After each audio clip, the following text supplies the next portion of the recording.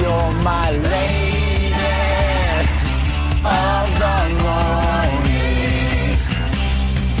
Love shines in your eyes, sparkling, clear and lovely. You're my lady. Okay, welcome to McKinleyCast, the podcast about freaks and geeks. Tonight we will be discussing Chokin and Tokin. In this episode, McKinley High School and the surrounding areas suffer from a serious weed drought, so Nick feels like doing stuff again. But then it turns into a flood, and Lindsay misses the other Nick after the first hour. Then she is only an can't read my writing. Then she, as only an academic can, tries weed, forgetting she has a babysitting gig for the world's most helicoptery parents. Meanwhile, Adam decides to test Bill's peanut allergy for himself, and Bill lands in the hospital, and the geek versus geek war comes to a head. I'm Emily. I'm Rich. I'm Carol. I'm Katrin. I'm Aisha. I'm Harold. Yeah! Harold. Harold, you're probably one of our, if not our number one fan. I think so. Stuck with us. I know, I looked at I can't believe how long we've been doing this so slowly, because I just looked at my last away message on Skype, and it finally says, 1 year ago, going out for a cigarette. And I was just like, that's amazing. A year ago. Yeah, I was just looking at you guys on Twitter today, and I think your last tweet is from about a year ago. It said you're about to record an episode. Let me see if I still have that pulled up here. That was probably like 4 episodes before the one that we're about to do right now. I wish we could deny that, but you're right. How many do we have left? I don't know. What number was this? Like 13? I think you have 5 after this. Yeah, your last one is it looks 13. like April of last year. About to record We've Got Spirit. April of last year. Wow. Yeah, April 1st, 2014. Who's in That charge was of our literally Twitter? like a year ago. It's like Wait, 1 week less than a who's year. in charge of the Twitter? I could take over the Twitter. I use Twitter somewhat Wasn't regularly. it you? I don't think I'm it's probably me. the only one that's ever used it. You could be our Twitter master over there, Katrin. Yeah. All right, I would need the username and the password because I don't know them. All right. Well, the Probably- password is I'm sure- VFQW123. Wasn't it like McKinley podcast? Don't tell anyone though. Yeah, maybe we should do this like offline.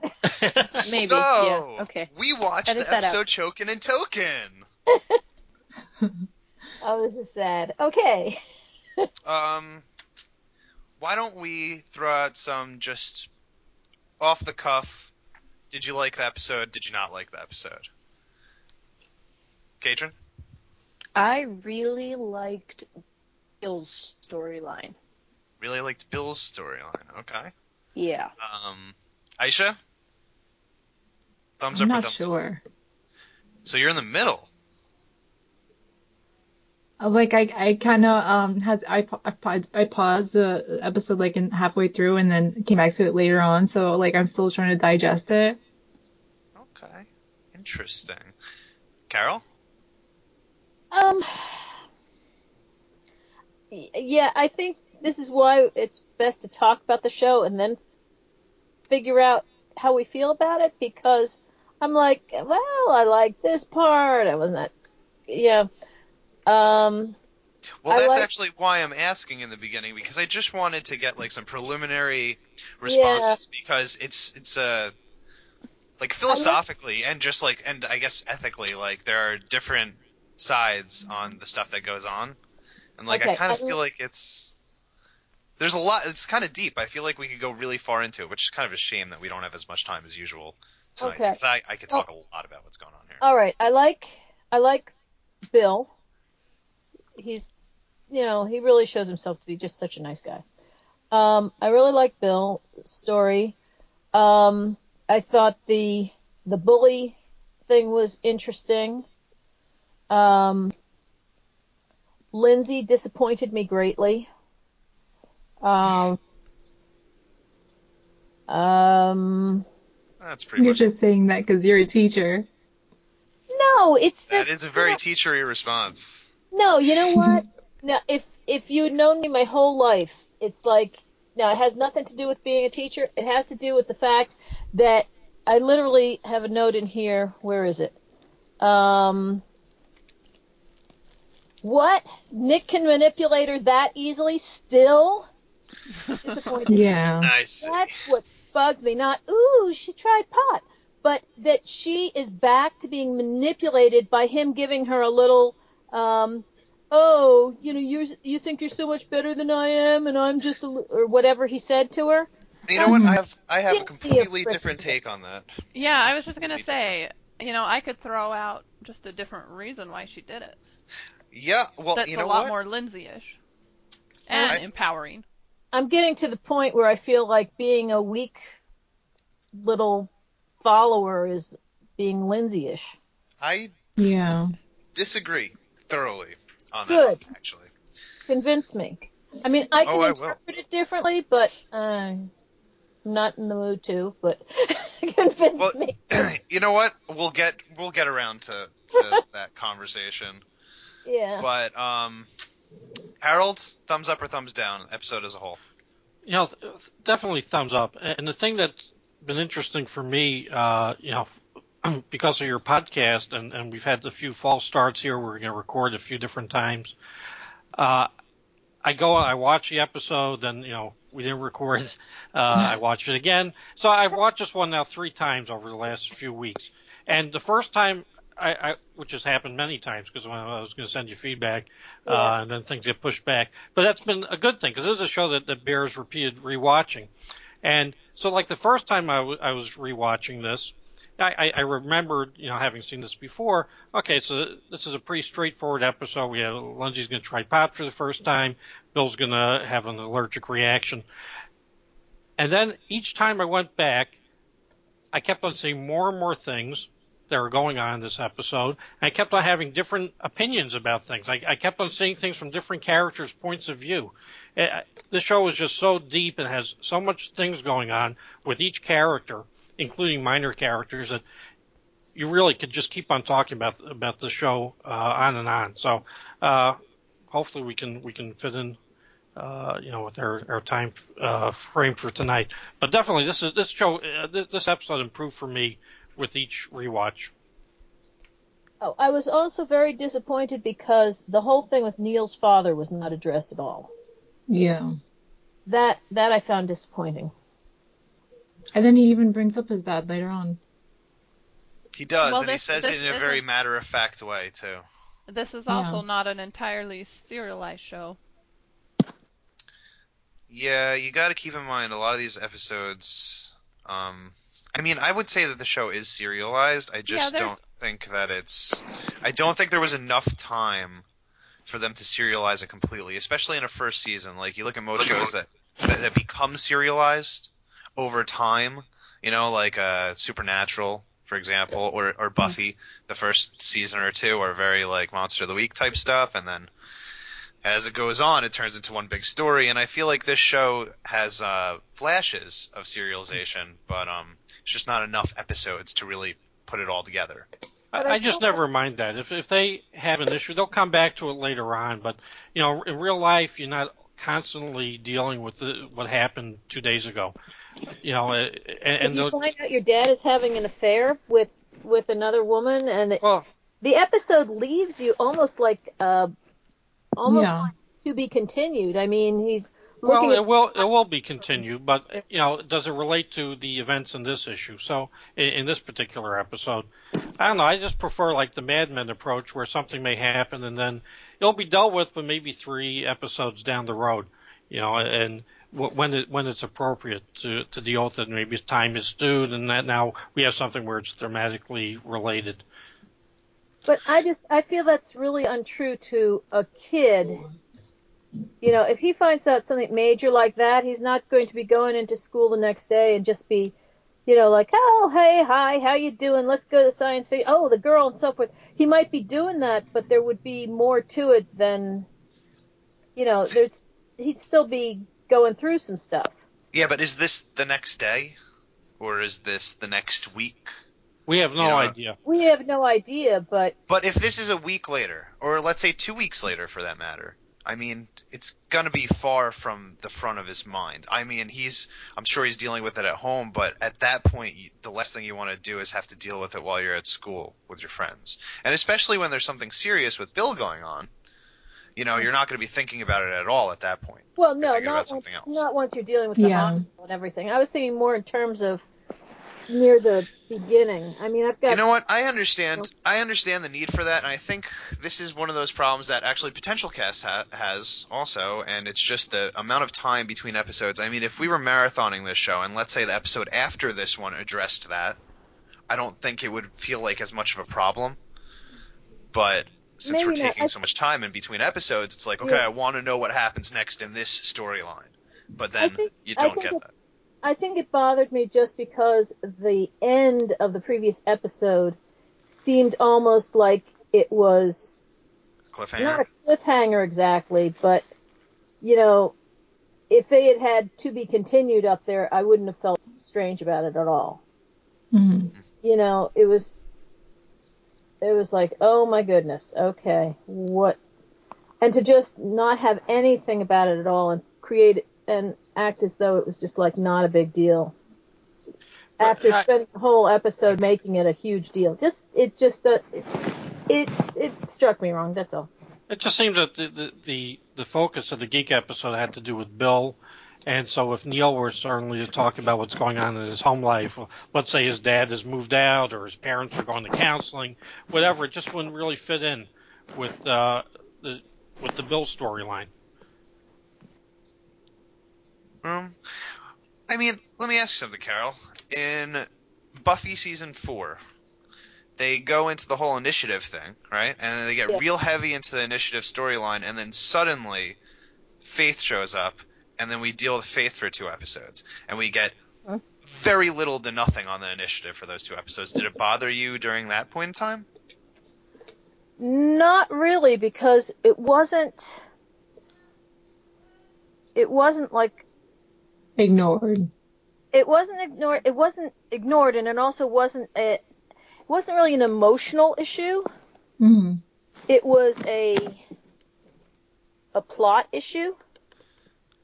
I suppose, but I feel like in Buffy they do that a lot with Spike and Buffy also, like when they start doing the will they, won't they, Spike situation, blah, blah, blah, blah, blah, they Emily's been covering this with the Angel, where they just, in season 2, where you have the whole stuff with Darla, and then all of a sudden she disappears for several episodes and they have zombie cops.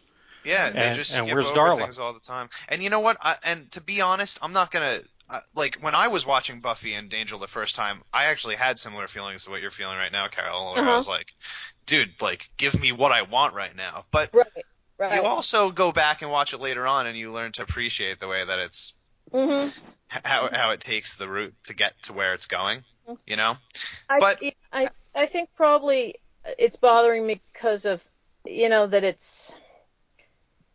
As I say, it's more the way the last one ended and the fact that we're dealing with, kids of a certain age who... You just feel it's unrealistic. Yeah. I think that's one of the things that was bothering me, because it's just like kids that age just don't let go of things. I kind of disagree. I feel like kids look for something unpleasant at home. They look for distractions, and they go to school to like leave that all behind them. They do. Yes, I agree with that. But at the same time, they don't leave it behind them. You know what I mean? Well, you didn't read his thoughts. And we're only seeing a certain slice of his day. For all you know, he's having these conversations. It's just not being filmed and put in the episode. Yeah. All right. Well. Sorry. We're getting a lot of who was making the noise? sounds right now, guys. I don't. I don't know. Maybe that was me. I didn't think so. Okay. All right, everybody stand still. Okay. Okay, we're good. I just have one more quick thing. I look at Okay. this show as almost what Harold was saying, but they're like, each episode is like a little mini movie. Mm-hmm. There's some serialization, there's a continuing story, but they all just watchable on their own as a single story. Right. I get it from both angles. I understand your frustration with it, Carol. And at the same time, I think that you're right, Em, that it is kind of like little contained movies. I actually kind of I think wondered it's if to this each their own.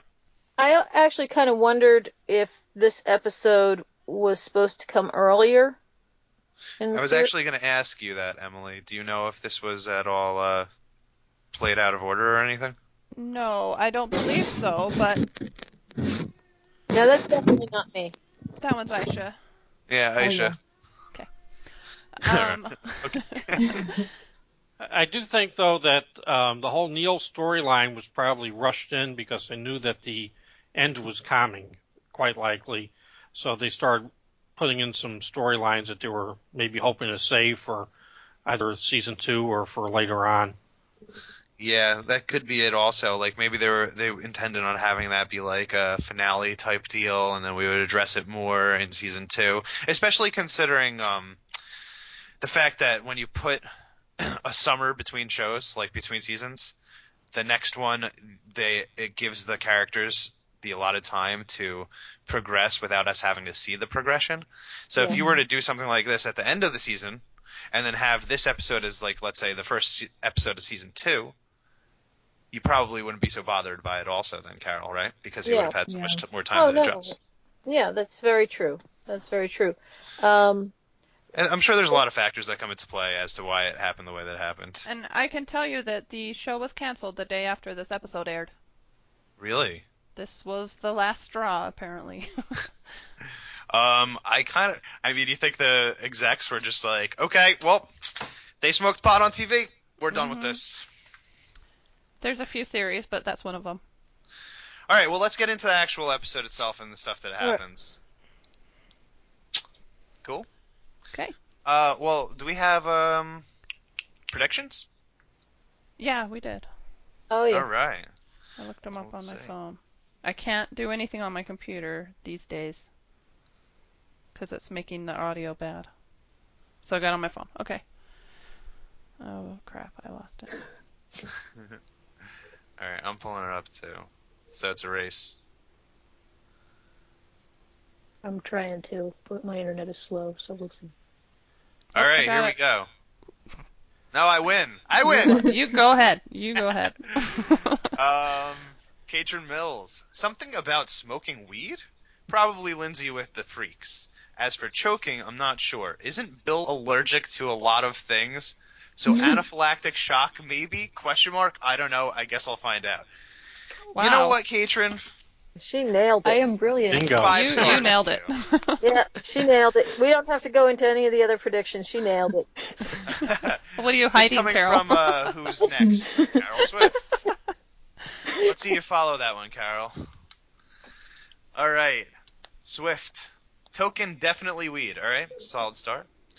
But I'm thinking Chokin might refer to letting your nerves get you so you don't say what you want to say. That might be Neil trying to talk to his dad.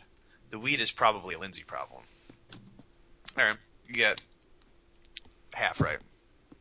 I still think it would have been better the other way. But anyway, go. And the last one, we got Heidi here. I have never heard Tokin before, but that just demonstrates my lack of knowledge about drugs, I guess. Oh, that's so innocent, Heidi. Chokin could be on a test or trying to ask out a girl, or even a chess match. Ooh, and they did have some girl situations going there.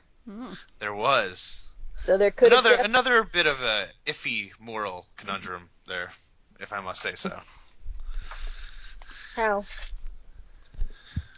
All right, well, that's all the predictions that we have. So let's see. We did get some feedback. Well, you want to do the feedback now, or you want to do the feedback at the end? Oh, we do it at the end, sorry. What, All right. Rich, what's the iffy moral conundrum that you were talking about? I just I would say that taking what Bill says at the end when he's like, you could tell them that I'm still dying if you want. And I was just like, because they were just like, really? Awesome. We're so going to do that. I'm not sure about that. Think it's a slippery slope? Yeah, exactly. Might not be able to come back from that route. So there are 3 plot lines, I would say, right? We've got the Lindsay plot line with her trying pot. We've got the Bill plot line, which is the allergy thing, which involves, like the other geeks with the girls and Alan. And then the third plot line would be, I guess, if you even want to call this a plot line at all, the freaks trying not to smoke pot. I say that was like half a plot because there was no resolution to it besides there wasn't at all. You're right. Yeah. There was a and smile. There was also the Bill and his teacher. Yeah, I would involve that in the Bill plot line. Sorry, Part of the Bill plot line also involved the separation between him and the other two. Yes, the it two did. Friends. So let's cover that one first then. So this all starts out because Sam and Neil are kind of thinking about moving on up societal ways, trying to become a little bit more, I don't know, like popularity friendly, I guess. And they want to like start hanging out with girls and stop going to Comic Con type things and stuff like that. And they're gonna go to Bill the cheerleading thing. Yeah, they're gonna go to the cheerleading thing instead of the sci-fi convention. But Bill is not quite in that place. So Bill seems to be worried that they're going to start drifting apart. He's not testing the water yet. Nope, not yet. That made me sad. That storyline with the like drifting apart, it felt way too real to me, and I'm just kind of like, oh, I know that feeling. Yeah, it made me sad. I've been there too, definitely, for sure. Absolutely. That's happened to me so many times. It's unfortunate. Yeah, me too. We're just slow growers, Katrin. I'm still 14 at heart. We've noticed. I don't try to hide it. To know. Let's play wall ball. Yay. I gotta step away and take care of Eleanor. Hold on. All right. Okay. So, I don't know, what was I saying? Something about Bill, I'm sure. What did we just say? That there was sci-fi. And yeah, so they're drifting apart, right? Yeah. And they actually kind of start to get under Bill's skin because Bill says to his teacher when she makes the joke about him being allergic to peanuts. By the way, let me just cover that joke. He says something about all the things that he's allergic to, right? Before any of this ever happens, when he's talking to her the first time in class, and he's just like giving her a list of all the things he's allergic to, and after he says that he has a nut allergy and that it could kill him, she responds by saying, that's very unusual, Bill. And Right. I was just like, that is amazing. That is the biggest sign of the times that I've noticed at all, because my son's school will not allow peanuts, peanut butter, anything that has to do with nuts in the school at all. Yep. Yeah. Right. Yeah, same. Right. But back then it was unheard of. Right. Or very rare. I had a friend in the 70s who had a peanut allergy. Not a peanut allergy, I'm sorry, he had a nut allergy. Any kind of nuts whatsoever. And he was the first person I ever heard of having a nut allergy. And he would go to the hospital or anything. Any kind of, he had to look at every ingredient on everything, because if there was any almond extract or anything like that in anything, he was in the hospital. And they didn't have EpiPens or anything at that point. At least he didn't have one. I realize that it's a relatively new thing, how common. So that was super weird to me. Is it new that it's common for people to have those allergies, or just that people didn't know before? Oh, they knew, because they get really almost die. It's Yeah. new. Yeah, his whole Something's going on with our food. yeah, his Way whole more common throat. now. I've actually read a study that said that our environment is like too clean, and that's what's like driving the rate of like allergies and like autoimmune diseases and Yeah, stuff. there's a lot of theories. Damn. Yeah, definitely I should start true too. smoking again. I mean, the other possibility, they talk about how a lot of people who had severe allergies all moved from like the Northeast to Arizona and stuff, but then they all ended up marrying each other and having lots of kids who had really sensitive allergies. But I don't know, maybe people with nut allergies just died young, you know? Yeah. I I'll be don't right know. back. It's pretty crazy. Did she cut out for a minute there for the rest of you, or just me? Who? Who? She? Me? She? Carol. No, I heard No. her. No. I heard her. Oh, okay. I didn't. That was weird. I do think Aisha said that she was going to be right back. Was that Aisha? Yeah, I think so. Yeah, she's I not think here. so. Okay. Yeah, I agree with you, Rich. When she said that, I thought, yep, that's in that time that would have been considered very unusual. Yeah, it just threw me off. It was a nice little throwback, to the times.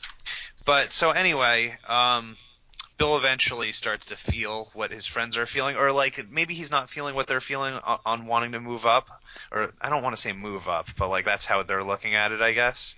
But like wanting to become more social, I guess, with a different crew of people at least. And he tells the teacher, like I don't like it when you talk about my allergies. So he's clearly starting to feel the effects. Now, do you think that that's because he's actually feeling what they're feeling, or he's trying to like fit in with how they're feeling? Well, they brought it up. I mean, they complained because in the first scene, he readily talked about all of his allergies to Right. the air, to peanuts. I mean, he was going on, and then he got ripped at by Sam and Neil. So and that's making him revealing his geekiness to everyone else. So when she brings it up the next day, obviously that's why he's he's now has a Sensitive different about it. reaction. Yeah. Yeah, I I think think. so. Sorry, go ahead. No, I was just agreeing with Harold. Yeah. I agree. I just think like I don't feel like he was genuine about like caring about how she felt about it. You know what I mean? Like I think that like he shows at the end like he still wants to be just as geeky as ever when he's like inviting Alan to come to him. By the way, let's talk about Alan in this episode. Wait, Rich. Yeah, What go you ahead. just said though, the thing is that there's a big difference between being interested in all of those things and having someone say something to you about it in front of the class. Exactly. And everybody laughed. Right. Yeah. Yeah. So you think that Sorry. he was embarrassed? Yes. Yeah. I do. But he I wasn't think, embarrassed when he was talking about it the first time, so he was only embarrassed because his friends brought up how it was embarrassing. yeah. He's been sensitized to it now. Yeah, Yeah, I I'm think not he saying that that's not internalized true. it. I was just asking. Wanted to know how you guys felt about it. I think he wouldn't mind talking about it with the teacher or whoever in a private conversation. Yeah. But to have her start making jokes about he's the guy who has a peanut allergy in front of the class, and maybe that's now going to become a regular thing that she's going to keep on bringing that up. Yeah. Even though she's clearly kind of teasing him out of that she really likes him as a student or whatever it is, but she clearly is fond of him. But it's embarrassing, so he doesn't want this to continue. Yeah. Like, Yeah. Yeah. He's. But the poor teacher, I mean, Oh yeah. he was fine with it that day, and she made a, pretty nice little topical, fairly good joke, Mhm. and kind of crushed him. She looked crushed. Yeah. She felt really bad. I Yeah, feel like those scenes were just she handled awkward. the teacher Bill scenes. Yeah. That's Judd Apatow's wife, by the way. Yes, it Yeah. is. Leslie Mann. Yep. She's in like all of his stuff, and Yeah. she's pretty funny. I like her hair, but probably because it's like mine. I've just never seen it so short. It's cute. This is probably the nicest she's ever been in any TV show or movie she's ever played a part in.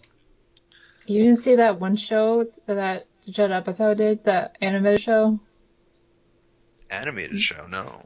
Yeah, the one where it got canceled like after one season, but it was like Jonah Hill was the voice of the main character.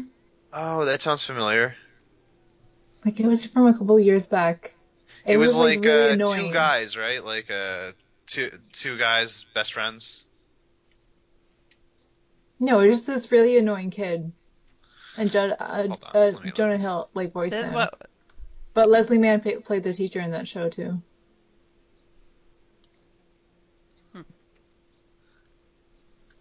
Okay. Like I think it showed at the same time as Napoleon Dynamite, the cartoon. I didn't know This they is made a bugging me. Napoleon Dynamite cartoon. I didn't either. And I could have gone my whole life without knowing that. Oh my god. Alright, well, Google's not working for me, so I'll have to sate my needs for knowledge later. It's a derailer anyway. We don't have time for that today. Yeah. Alright, so We're talking anyway. about Alan? Me. Yeah, so let's talk about Alan. This is the most character development he's ever gotten. Oh yeah, by a long shot. Yeah, I loved it actually. Did anybody walk away from this episode thinking, maybe Alan's not that terrible? Well, yes and no. Okay. Yes and no is. I mean, if Yes. somebody says that eating something could kill them, like why would you do it anyway? Like put it in their food. It's just Well, I'm he's so a young mad. kid. I think kids want to, or well, he's 14 or 15. That they like testing things, and I don't think it's such an unusual thing, particularly back in 1980, that someone would actually die from a peanut. It doesn't surprise me that a kid, especially one who's a bully and one who probably doesn't think that much of other people's feelings, would want to see the actual reaction or see what would happen. Just push the boundaries. That doesn't surprise me at all. Oh, that did happen to me once before though. The thing is it sounds like he's been bullying them because of one Yeah, incident but back he's in elementary not. school. Yeah.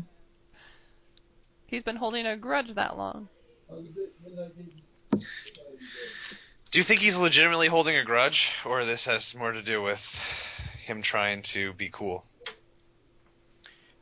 Well, I mean, it may be kind of a rationalization when he's faced with Bill in the hospital room, where he doesn't want to take on all the fault himself. He wants to spread some blame onto Bill. Bill's a liar. Bill wasn't a good friend to him or didn't reach out to him, in fourth grade. So there may be a little bit of that where he's trying to, deflect some of that, his own guilt. But there's probably a lot of things. He's another kid who's probably not that different from them in many ways. He just doesn't have the social skills that which they don't have either, and has a hard time expressing his feelings about things. Yeah. I think he just doesn't want to let it go. Let what go? Like let go of that like grudge that he had against them. And by the way, that show was called Alan Gregory. Yeah, there it is. Okay. I remember that show. It was actually pretty funny. Yeah, it was just annoying. I don't know. I got behind it. My roommate loved it. But yeah. So Alan, I gotta admit, I walked away from this thinking I hate Alan even more because I didn't care about his emotional fragility or whatever it was. Like, you pretty much almost killed this guy after he said that you could kill him by doing what you're about to do to him. I have no remorse for somebody like that. And the fact that, like, he's got this tough guy exterior on, which is just, like, so clear as day, you could see right through it. But, the way that, like, his dad acted was like, go do this, like, blah, blah, blah. But the face that he had on, while his dad was telling him what to do, like, it just looked so, I don't care about being here. Like, I wanted to crush his little head. His dad looked like kind of a bully. I'd believe it. I Do you could buy think into it. that's just what he knows? It could be, but I mean, I don't know. I don't think if his dad was as big a jerk as he is, that his dad would have even brought him down there. I think they would have had a cop in tow. Like, I don't know. I kind of feel like Alan kind of deserved the way his dad was acting. Like he did almost kill this kid, and Yeah. he did Oh, yeah. do it He'd be intentionally. So pretty upset. oh, I agree that his dad acted in a proper fashion in that situation. But I think what Emily was asking is, do you think that his dad acts like that consistently, and that's why We don't know, so I was Alan just is like bringing that? it up. Yeah. I don't mean, know. Was the definitely dad that bad? What did the I dad didn't do think that was so bad? I he didn't was think. just a Yeah, that little scene was too pushy, I short. think. Well, he probably should be because his son is so recalcitrant about admitting that he did anything wrong. Yeah. You know, He looked like he was drop kicking him into the hospital, is what I'm basing Yeah. it by. I think I would have they could have very easily made us appreciate his dad as a genuine human being more if they had him say something to Bill's mom in a consoling fashion. Like, Yeah. I've just got to tell you, I can't believe he did this. I feel terrible about it. Like if he, well, he did say, "Is there showed anything that some we can emotion. do?" He did Yeah, ask, I if there's guess anything it that was they just. could do. I think it was his lack of emotion that just makes you kind of wonder, because he had like stone face on the whole time, Not to be practical here or anything, but it would have cost them more money to have the actor say any more lines than he said. That's a good point. Who is that actor though? What are they I paying? don't know. But he had under 5 lines, I think, and So they were 5, paying him peanuts. yeah, Oh, 5 lines. oh, come on! It's a joke. It's a pun because of Yeah. I'm so funny. No, All right. I think we got it. Anyway, I don't know. so Maybe it's because of 5 lines. my business. I'm an attorney, so I regularly see parents who have kids who've done all sorts of things, and they're always so often, typically, they're very, they just don't see that their child did anything wrong. It's more about what trouble they're going to get into. So this father didn't seem that unusual to me. He brought his son in to make an apology, which I think was appropriate. He offered, whatever they could do to make things right. Obviously, there isn't a whole lot they could do, but at least he was there. He made his son show up and make an apology. Now, it's not. Alan turns around and tells Bill's mom that Bill's a liar, and he's always lying. So why should he have believed Bill? Which Mm-hmm. takes a lot of gall, or he just has no idea what he's saying. Which that's an interesting moment, I thought. Yeah. But actually, as for that, I did think there was something interesting about that because when I was watching this, my third go around, it finally dawned on me that going in the lunchroom scene, there's a cross cut in the lunchroom where Alan is sitting with his friends, and he says, "Let's see if Bill's really a liar." And he goes over to put the peanuts in Bill's sandwich. And at that very moment, Bill has gone over to Gordon, and he's lying to Gordon about not going to the sci-fi convention. Well, that's interesting. Yeah. I didn't watch it 3 times. Yeah, that is interesting. You're right. Huh. So is Bill a liar? Well, he might be. When he Maybe Alan said is right. when Alan said that in the hospital, part of my head kind of went back and said, "Does Bill lie any more than any of these other kids do?" I don't know. He Every seems like time the I've most seen this honest episode, kid. I've thought that. Sorry. He generally seems the most honest character of the bunch. He's the one who tells it like it is. Yeah, I think that's just an Alan thing, like trying to justify being a douchebag. Yeah. I agree. Though it is very random that he would actually be lying at that time. I mean, it's kind of amazing that they would have written that in. I think what made me less compassionate towards Alan was the fact that he really didn't seem to learn anything from what he did.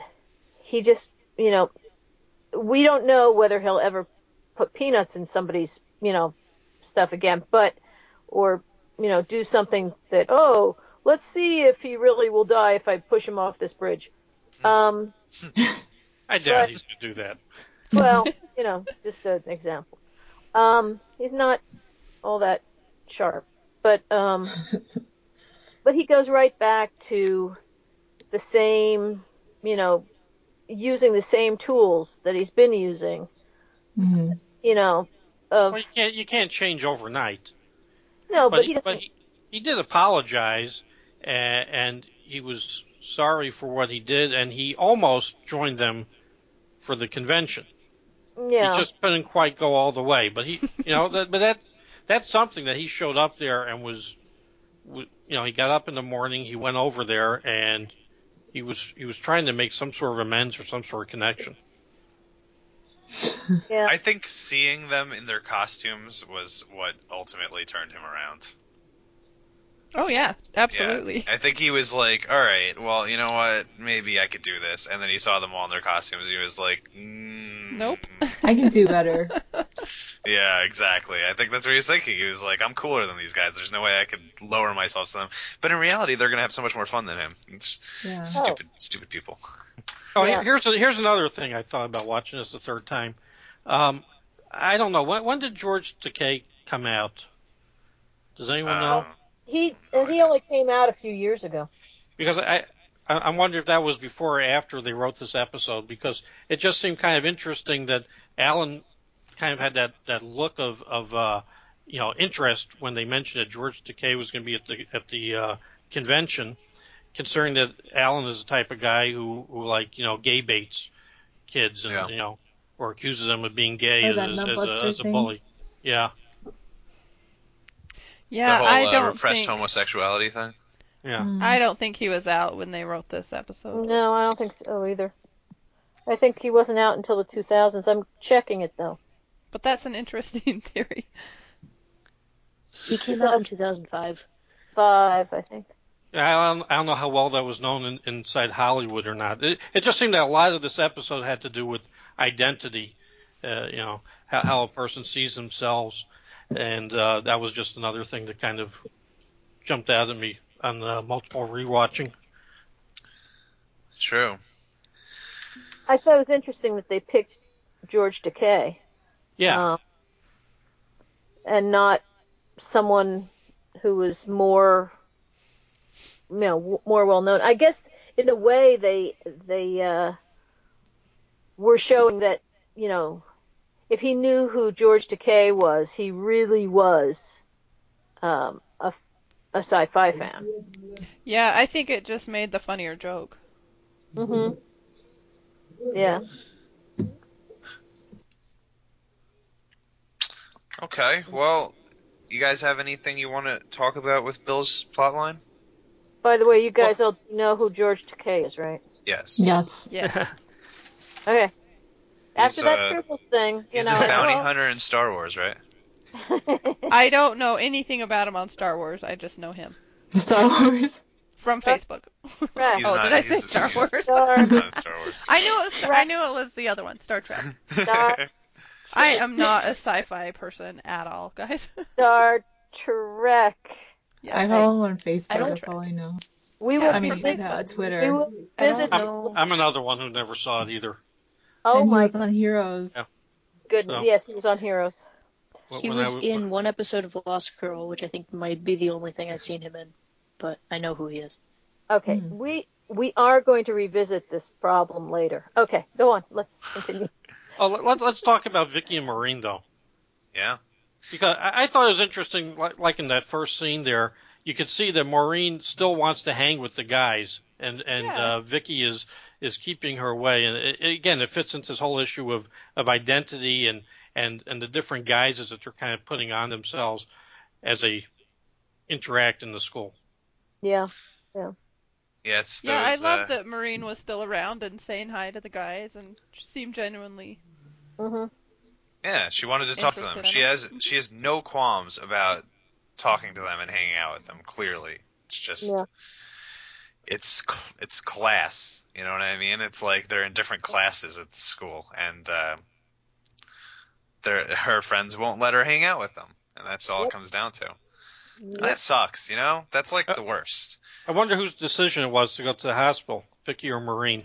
I wonder too, because Vicky, I mean, Maureen, I could see her going, but Vicky she was like one of those people that just want to be around the drama. Yeah, exactly. I was about to say that. I think it was probably Vicky's idea, honestly. I bet Maureen was like, "Oh my god," like actually like sad. And then Vicky was like, "We should go make sure that they are okay because they are close friends of ours, so we have to check on them." Right. There's always people like that. Yep. Mm-hmm. Yep. All of a sudden because she'll want a story to tell when they get back to school the next day. Right. Exactly. That's exactly what it is. But I believe that Maureen was completely genuine the whole time. Sure. Yeah. Yeah. Yeah. And Miss Foot too. Even Bill got a little flirtation going on there. I thought that was a dream at the end. Because it would be just so unbelievable. Well, it was just weird. It really was strange to have her sitting by his bed, fondling his hand. I did not know you could fondle a hand until right now. You can fondle anything, Rich. I've got a lot to learn. You really do. Is this the first time that we've met Bill's mom? I think so. I have that written down also. Bill's mom first appearance, question mark? I was saying, I say, hey, sci-fi conventions, and Bill's mom is from Babylon 5. Never seen it. Crickets. You've never seen Babylon 5 either? Nope. Well, that's less on scale than Star Trek. Okay. And we got a lot of information about her, like right off the bat too.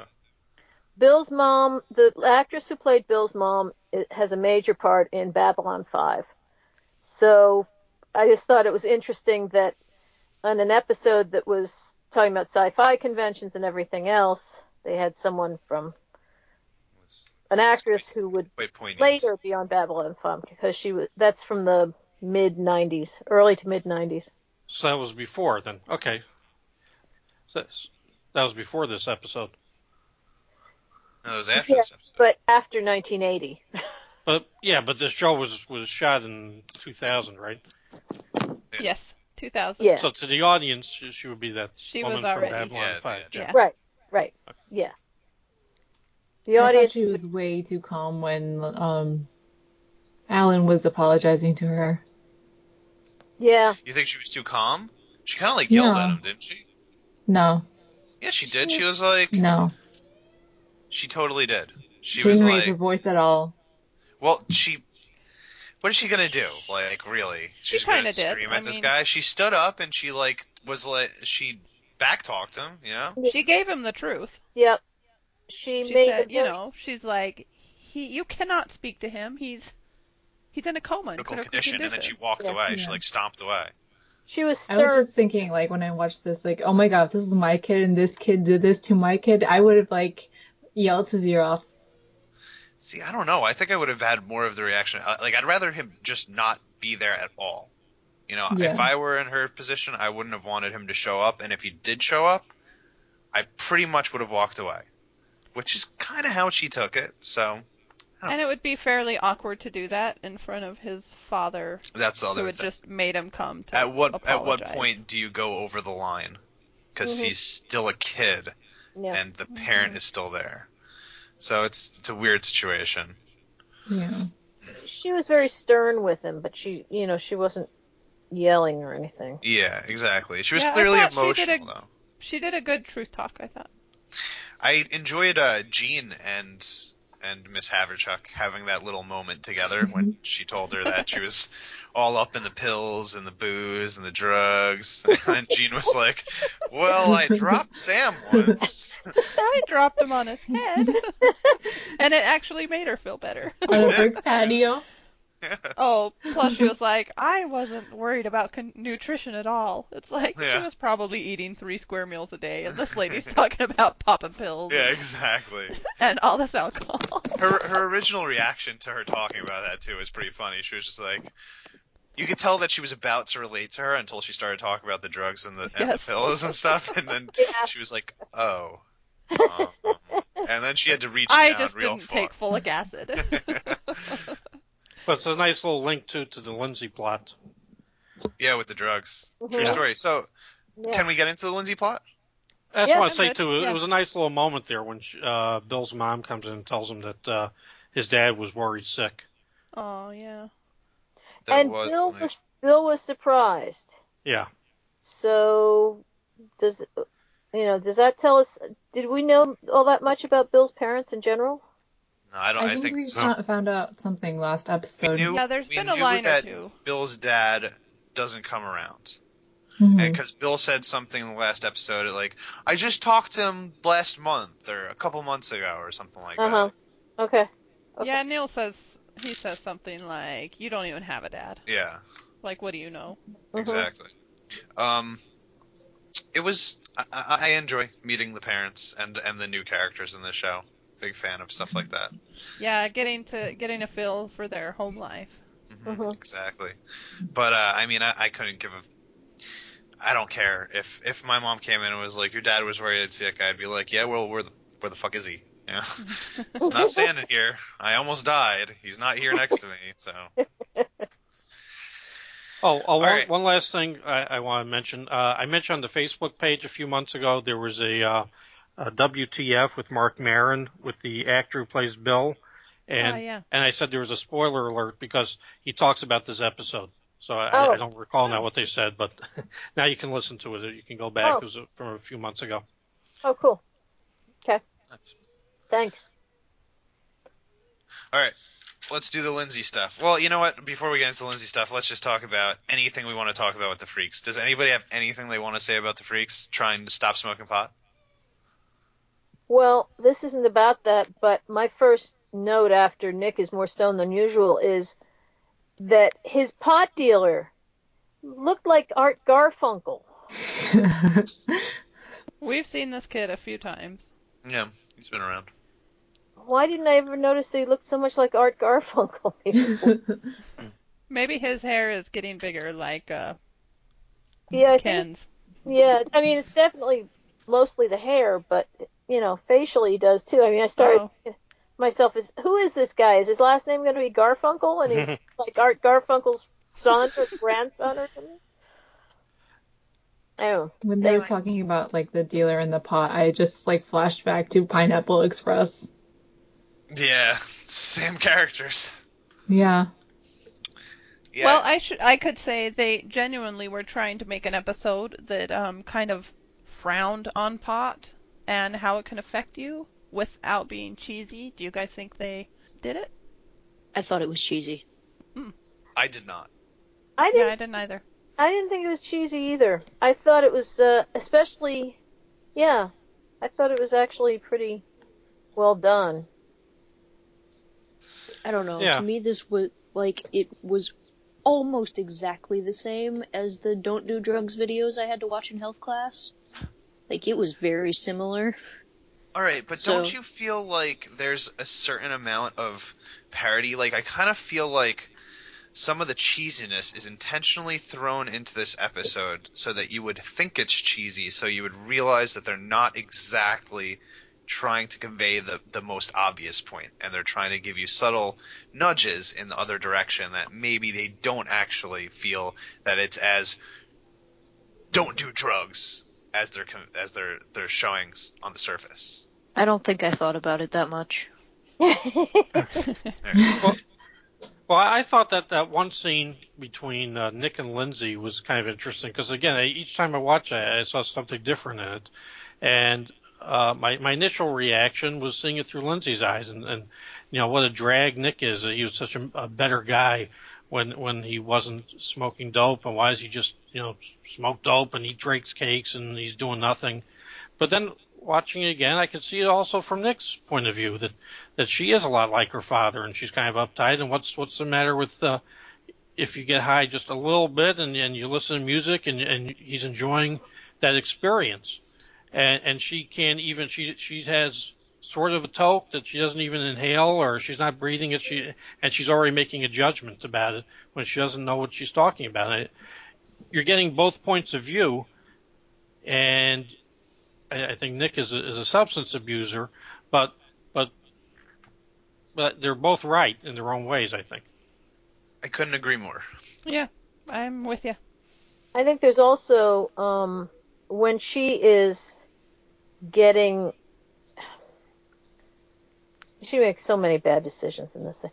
I mean, really, but when she goes to the encyclopedia to look up all this stuff, I thought it was a nice nod to what you would find in an encyclopedia from that era about marijuana, and that you would have an encyclopedia. Right. yes, didn't think of that one. I'm still behind the times. That you'd have an encyclopedia, and that the encyclopedia is going to give you a lot of very alarming things, which, I mean, it's going to be less alarming than going to, drug class films or something, but still. Yeah, this wasn't to me like I keep on thinking of that classic Dragnet episode where the mother is smoking pot while her daughter is drowning in the bathtub. I mean, it wasn't like that. Yeah. Yeah. I mean, some people have this type of paranoid reaction. Yeah. Is that a different one than the LSD one? Yeah, that's a different one. Okay. I don't remember that one. That show sounds terrible. Dragnet was not a terrible show, but no, I don't mean terrible in quality. I mean terrible, and I would never want to see that episode. Oh yeah. I don't know. That was a commercial in the '90s. Also, there was like a babysitter. Do you guys remember that? There was a "Don't Do Pot" commercial where there was a babysitter that was. It was. I mean, it was basically this episode. There was a babysitter that was supposed to be watching the kid, and the kid was. She got all high and ended up walking out with her friends who got high with her and left the kid by himself, and the kid was like in the bath. Nobody remembers that? No. That sounds familiar. That's I hardcore. remember there were some awful "Don't Do Pot" commercials back in the '90s. They were so I mean, come on, it's fucking crazy. The only one I remember is the one with Rachel Lee Cook, and she's like, "This is your brain on drugs. Oh, this is the your omelet? brain, and this is when the omelet." Yeah. And she smashes everything with a pan. Yeah. You guys don't remember the one? This is probably in the mid 2000s or early 2000s when they had the girl that was like a deflated person that was just like sitting on the couch eating cheese doodles. I feel like that's more recent. Yeah, that was recent. I mean, it was recent, but like maybe a decade ago. Well, funny, Rob and I were just this morning. He said something to Scout. He's like, "I learned it by watching you." Do you guys remember that one? And I just go, man, that is something everyone in our generation knows. Yeah. Scout had no idea.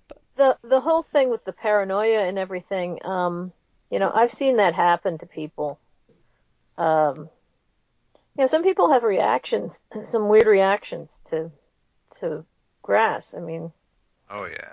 They do. I thought that was a great touch. Also, I think that, I mean, it's a terrible decision to do a drug that gives you anxiety and then research the drug while you're already anxious about the drug, which is going to tell you stuff about the drug and how it's going to give you anxiety. I mean, it's like anxiety inception. It was a perfect stupid. Lindsay moment. It was it was stupid of her to try it by herself. It was stupid of her to take it to her home. It was stupid of her to, I mean, the list goes on and on and on. I mean, the amount that she smoked just in itself, like, did you see the joint that she had to put extra papers on top of it to roll it up? Like, she just smoked herself silly. Anybody smoking that much pot to their face, the first time that they smoke is going to go crazy. Like that was just hydroponic way too too. much. It was hydroponic, like lettuce. Hydroponic, yes. Yeah, I mean, that's why I say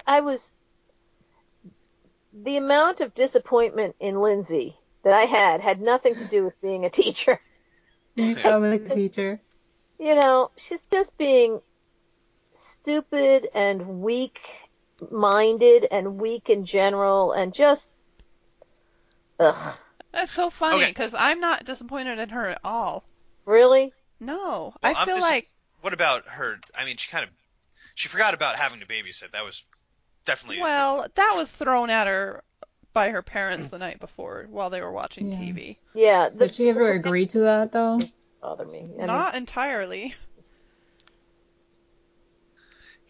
Also, to like, speak on your disappointment, Carol. Yeah. All right. I feel that she wasn't manipulated at all by Nick. The way that Okay. I look at it is that she's an extremely reasonable and logical person, and once she had these preconceptions about marijuana and what it's like, which she clearly showed later on when she was researching it, meaning that she hasn't done that before. So she was giving him shit for, doing this thing that she is pretty ignorant about. So then when he called her out on her ignorance, I don't think she was necessarily manipulated as much as she kind of realized, like, you know what, maybe he's right. Maybe I don't know anything about this. Maybe I do have to experience this in order to judge it. Okay, first of all, when I felt that she was being manipulated the first time was when they were on the basketball court and he got the pot and he wanted to go home and he started giving her a guilt trip. Yeah. And he said like one or two things and she was there. She was like, oh, okay, that's all it took for him to manipulate her into coming back with him and so he could smoke a joint. And Right. that's when I wrote my note about her being manipulated so quickly. Okay. I thought you were referring to them when they were on the couch. No. But second of all, she does have information. Not from having smoked pot, but from having watched him for the last how many months she's known him and seeing what pot does to him. I have a problem with that mindset because she's seeing, okay, so she personally does not enjoy how he is when he's like that, okay? But that is her feelings about him. He likes doing it. He enjoys it. So, I mean, what makes her opinion of him more important than his opinion of himself? Well, it is hard to watch someone that, apparently he was good at basketball. He was on the team. She saw all those trophies way back. Yeah. It's hard to watch someone That was a long time ago. like that. Mm-hmm. It was a long time ago, years ago. Listen, it's going to sound like I'm defending, smoking marijuana at this point, but I'm not trying to do that. What I'm trying to do is defending people's decisions to do what they want to do. It's fine, and I'm not being all anti-smoke pot, but she has a point that it's hard, and when you're smoking pot, you lose your drive to do stuff, and that's hard to watch as a person on the outside. Well, certainly if you're smoking regularly, but I mean, when we, you're saying, well, maybe she's acting through weakness by going along with Nick and trying the pot. But either way, it's either what Nick wants her to do or what her parents want her to do, as opposed to what she wants to do. So either way, she's going based on someone else's opinion as opposed to making up her own mind. And she never has truly tried it until this episode. Mm-hmm. Well, on that case, I'm going to agree with Carol a little bit more because I think that I don't necessarily think that it's one or the other because, like Carol said, she's seen how it affects Nick. So, regardless of what her parents said, if she doesn't like what it did to Nick, then she's not going to do it. So I don't know if I necessarily think that it would have to be one or the other. It's not like she's making a plan now. I'm just going to smoke every day like Nick and go to school high and I do agree with that my part. Parents. She's doing it in an afternoon where she thinks her parents are not around, and she's just going to experiment this one time and see what it's like. Who knows what's going to happen in the future? But right now, I think she's limiting herself to trying this in private without having Nick with her and guiding the experience or telling her, oh, this is great or anything. She's just doing it her own way. But then because of the babysitting job, she's all of a sudden she's thrown into a different, something different than what she was planning. Yeah, I think she felt like Nick had a point. Yeah, She was that's what I thought. I don't know it. So, and how I think classic Lindsay, she's going to be like, okay, well, and like what Harold said, I'm at home, I'm alone, I am going to know what this is like, so I can actually form a good opinion. For science! For science! And what a great time to experiment when you're home alone with something that you really don't know how is going to affect you, and it's going to. Well, she's a teenager. Yeah, I think that was a bad decision. I mean, but, we're not defending her decision making in this episode. She clearly made a lot of bad decisions. Right, and that's more my point, is that for someone who's supposed to be a fairly smart girl and scientifically minded girl, this was. I think she needed a control. Yeah. Needed to be in control to keep her down. Well, you don't. Just if you're going to be logical about it, like when you said, oh, well, okay, Nick convinced her that, okay, I can see her saying, all right, fine, then I will try this and see what it's like. I can see that happening out of a trying to be fair, trying to be reasonable, admitting that he had a point and all of that. But then, so you set up a situation and you say, okay, I'm going to try it. Now, show me how, tell me what I'm supposed to do, blah, blah, blah, blah, blah. And you do an experiment and you have someone there that knows what the hell they're doing. Yeah, that was all her naivete. You know what, though? To play devil's advocate there, I feel like, what if her reasoning for doing this on her own was the exact reasoning that you felt she was being manipulated? She didn't want Nick to feel like he had manipulated her into doing something that she didn't want to. So she wanted to go home, do it by herself. Because if she came to Nick and said, all right, you know what? I'm going to do this with you. Nick would have been like, all right, I convinced her. So if she goes home and does it on her own and she tries to figure out, she experiments by herself, she doesn't even have to say anything to him, then maybe she's thinking, okay, I'm not giving in to what he's saying. And maybe she's hoping that she's going to have a lousy experience, that she's just going to try it. It doesn't do anything for me, and no one was influencing me. And that's it. I had my one attempt at trying it. So why doesn't she go to what's-her-name, the Daniel's girlfriend? Because she's a blabbermouth. That is very true. She is a blabbermouth. She showed her smarts. She showed smarts by going to Millie. Yeah, that was the brightest move she made all night. Yes, it was. Yes, because apparently she couldn't even be in the same room with that kid. Let me say, I was so torn on Millie in this episode because at some points I was like, wow, she is a great friend. Lindsay is lucky to have her. And other points I was like, I want to strangle this girl. Like, she was there for Lindsay. She was loyal to Lindsay, and she was condescending the entire time. She was playing the God card a little too much. Oh God, that's see. Oh my God, now, Katrin, when you said earlier that you felt it was too cheesy, this whole God thing that she spewed for the 10 minutes that we focused on them in that house, I felt like that was the writers saying, we're going overboard, and we know we're going overboard. Oh God, that just drove me nuts. The whole time I was watching that, I'm just like, I want to slap her right now. Like, that annoyed me to no end. See, and I think it was supposed to. Millie. I don't think that was like, she's right because she's talking about God. I think we were supposed to be a little put off by how sure she was and how condescending she was about not believing in God. Especially the line at the end where she was like, I feel sorry for you. Like, you know what? Like, I feel sorry for you because tomorrow you're not going to believe in God anymore. I don't know. I just feel like she provides a contrast to Lindsay, who's so lost. And I think that's her role, is to provide that contrast. And again, kids in their teenage years are often very sure of things like this at that age. Absolutely. They get a little bit older and they start seeing things that are a little more gray. That's the thing, though, where Millie was driving me nuts because she was reminding me so much of people I know. Yeah, like, and it people happens. my age who are exactly like her and just so annoying. That you Like, can't stand. Yeah. And it's you people have like to her remember. who, Go ahead. it's people like her who are the only people in school who give me any crap about being gay. It's that type of person just frustrates me to no end.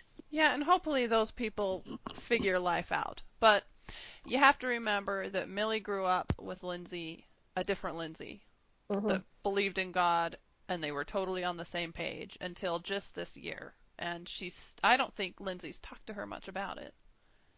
Yeah, and when people are raised in a very, very um, in a bubble, kind of I see that a lot with the kids in my school because a lot of them are from extremely religious cultures.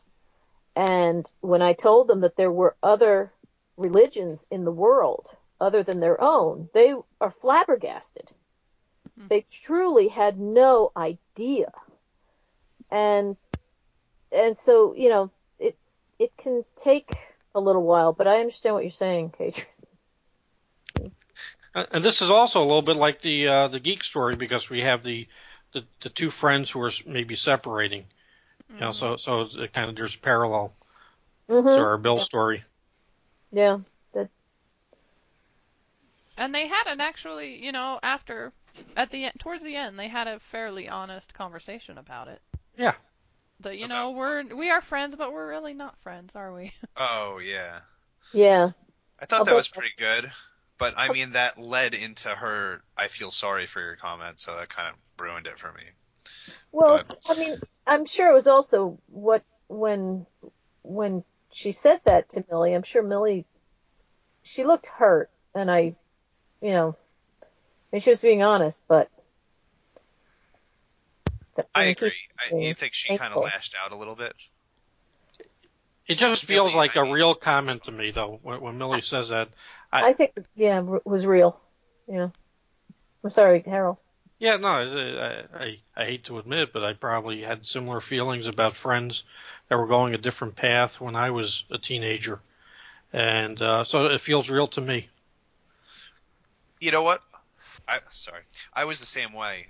When I was in high school, up until I was in college, I was anti-cigarette, anti-drugs, anti-drinking, all that stuff, and I was very aggressive about it. But I gotta tell you, now I look back at that person and I kind of want to punch myself in the stomach for being that way because I was a jerk about it. You know what I mean? Like there's ways to have your own lifestyle and let other people have their own lifestyle without any judgment. And I realized that over time, and I would never give people, crap about their lifestyle unless I felt that it was truly hurting them in the long run. And if that happens, I'm not going to make snarky, condescending comments to them. I'm going to try to have like a legitimate conversation where we rationalize why we feel that way. Now, I understand it's a TV show. They don't have time to have that elongated, deep soul conversation, but it just felt like she was super uptight about it to the point where she would be completely 100% unwilling to hear a logical explanation as to why she may not be correct in any situation. And that's what bothers me about her. It's that there's no budging room.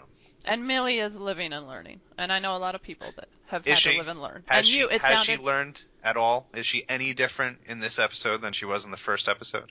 She could have turned Lindsay away. I think so. A little. She could have turned Lindsay away. She could have said, "Hey, you're stoned. Get out of my house." Yeah, but that's part of. That. See, but that to me is part of her. That is the morally superior thing that she has going on. She would never turn her away because she wants to be able to prove that she's better. The bad person would turn her friend away. The good, morally superior person would always be there for her, regardless of how she feels, but she's going to let her know how she feels the whole time. Well, she's the one who says, I hope we're still friends tomorrow. She doesn't. She didn't say, I hope that. She said, I feel sorry for you because you're not going to want to be, and you're not going to. Well, she says, you're not going to still be friends with me tomorrow. I don't think. I hope so, Yeah. My problem, you know what, when it really comes down to it, my problem is that I agree that I think she wants to be friends with Lindsay. I think that she cares about their friendship more than Lindsay does, in fact. Oh yeah. But she would never budge. She would never meet Lindsay in the middle. If Lindsay's doing something she doesn't like, she's going to tell her about it over and over and over and over again. She's not going to ever let Lindsay have her time to grow and develop as a human being while she's there. Rich, didn't you just say you were like that?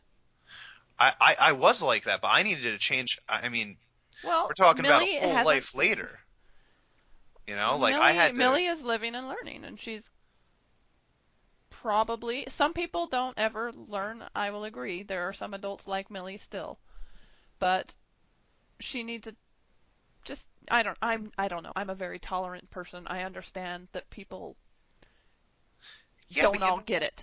As a tolerant person, I would assume that you would feel like she needs to be more tolerant. I do, but I'm tolerant towards her too. I'm tolerant See, towards Lindsay and her. I have trouble with that. I mean, if I'm tolerant of everybody, you know, everybody to me, you live your life. You know what I mean? And if you're going down a bad route, you got friends that will try to support you and try to help you, but they can't tell you what to do. So when I look at this, I look at her as a bully almost. I kind of feel like she's a bully. I don't see that. Mm-mm. I mean, you can understand. Here she is. She has her friend who used to believe in God, and Millie has a strong belief. Lindsay doesn't have that anymore. Lindsay used to be a mathlete. Now she's not. Now she's using marijuana when she has a babysitting job, and she's disappointed in the choices that her friend has made. But at the same time, she's still helping her with the babysitting. She's still sitting with her afterwards. They're listening to Mac Davis. She fixes her a bowl of cereal, and I don't see her cutting Lindsay off. She's just expressing her feelings. Yeah. Okay. I mean, let's agree to disagree. Okay, and I would just say I would like you to meet, before you make total judgments, you need to meet her at, I don't know, 20 and see where she is. Because we've seen that Millie's not a complete, caricature. She has like that boyfriend that we met earlier. That's right. See, but I kind of feel I gotta say, like I'm starting to feel a little defensive here because I feel like you guys are being intolerant of my intolerance for her while you're being tolerant for her intolerance for everyone else. Oh, is this the dream of a dog? Fair to me. You're freaking me out. Can we just agree that we all live in a dog's dream? Rich, there's a difference between disagreement and intolerance. Well, no, I mean, yeah, there sure is. I'm not saying that there's not. I'm just saying that I feel like she's being intolerant. I dislike her. You're saying I need to give her a chance. I need to wait longer. I would need to meet her in, 3 years and see how she feels, but I kind of feel like she's not giving the same respect to Lindsay in this situation where she's not saying, okay, I'm going to let her grow on her own. Like you're saying I need to let her grow, I need to let Millie grow and then see where she is, but Millie is not giving Lindsay that same respect. Millie is 16 years old. I mean, you and I, okay. Emily. Hold on, I want to hear what Katrin has to say here. They're older. I don't think it's fair to say, well, you can't judge this character until you see them when they're 20. I also agree with that. This This is the character that we're getting. Is a rather intolerant person who I don't like, and yeah, I'm kind of with Rich here. I find the biggest interest. I'm frustrated by her because she reminds me of very real people like that I know, and I feel like it's realistic to be by someone who probably will change, but it's not unfair to be in them before they do. Well, my biggest argument here is that Rich just admitted that he was like that before, and then he figured things out. I don't know.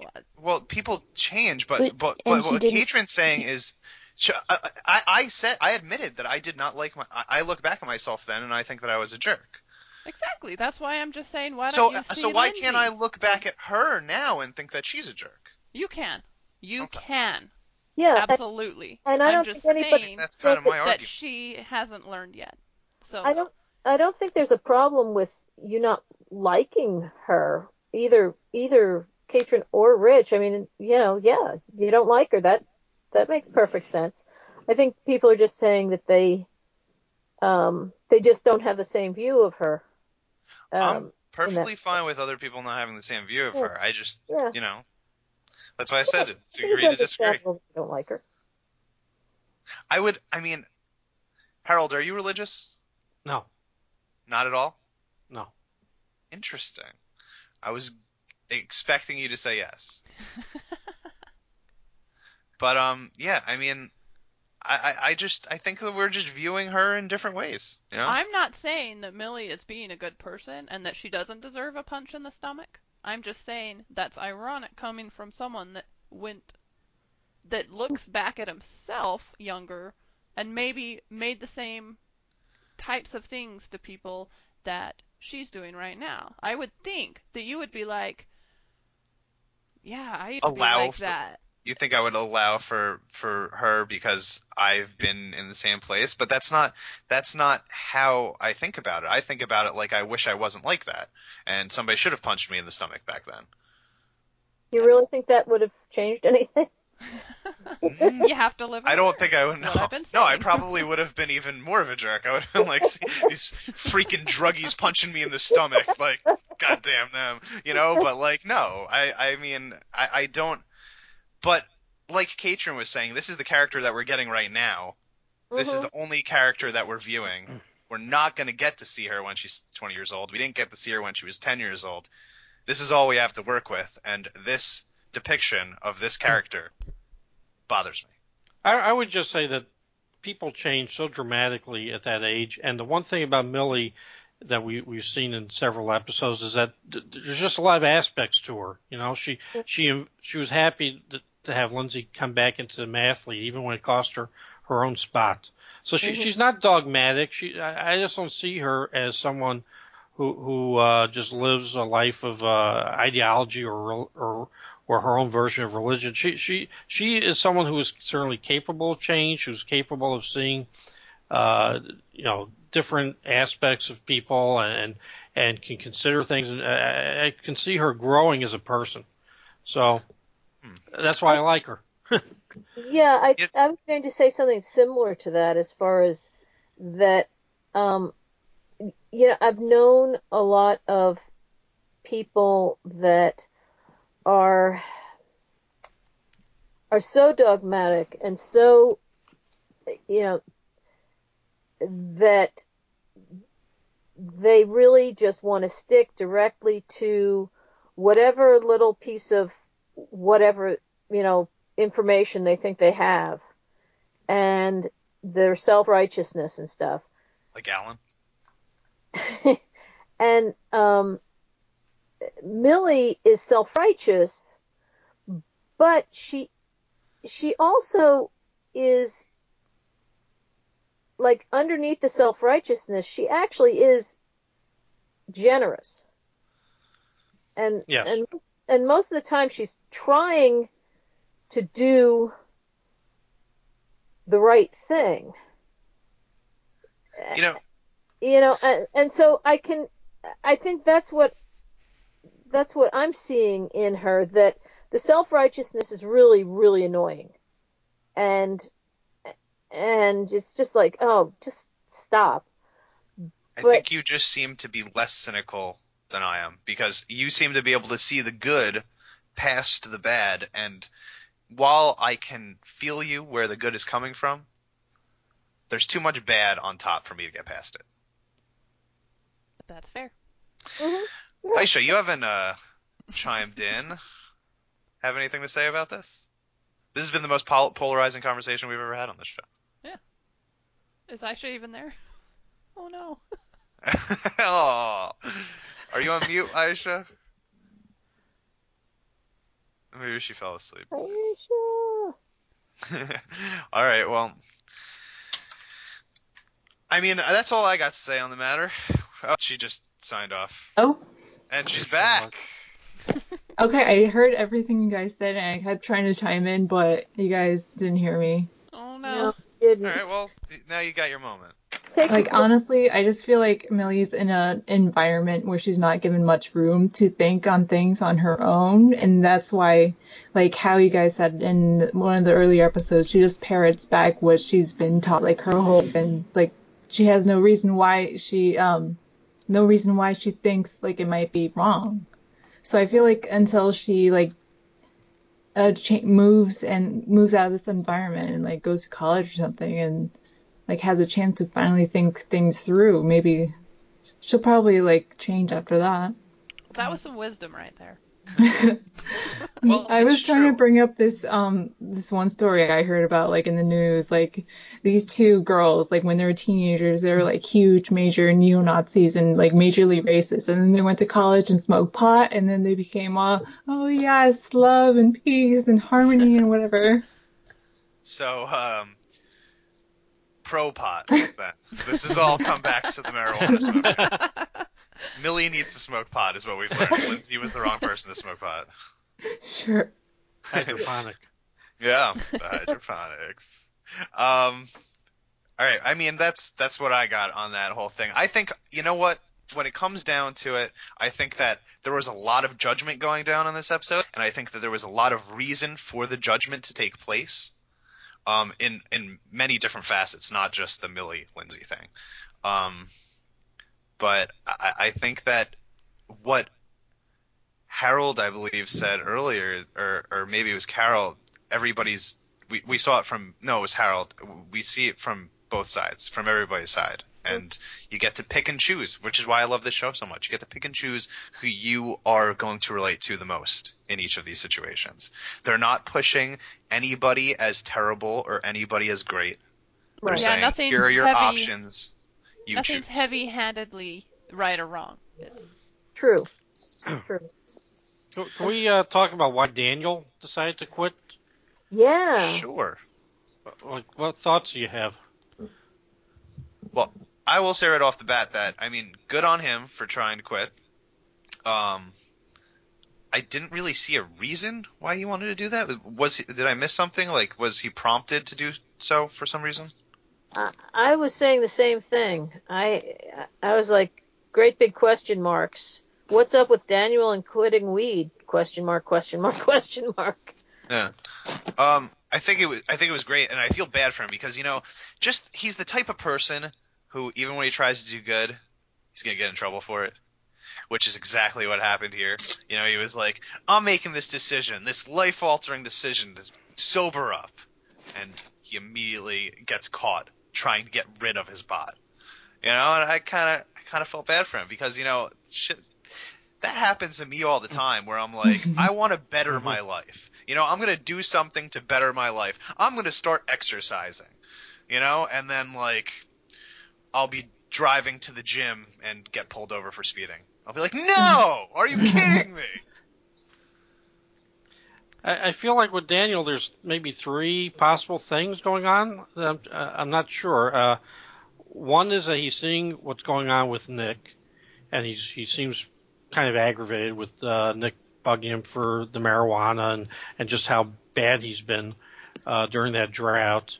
Another one is that the way Lindsay doesn't approve of Nick and his marijuana usage. I'm wondering if Daniel is trying to appease Lindsay or look better in her eyes.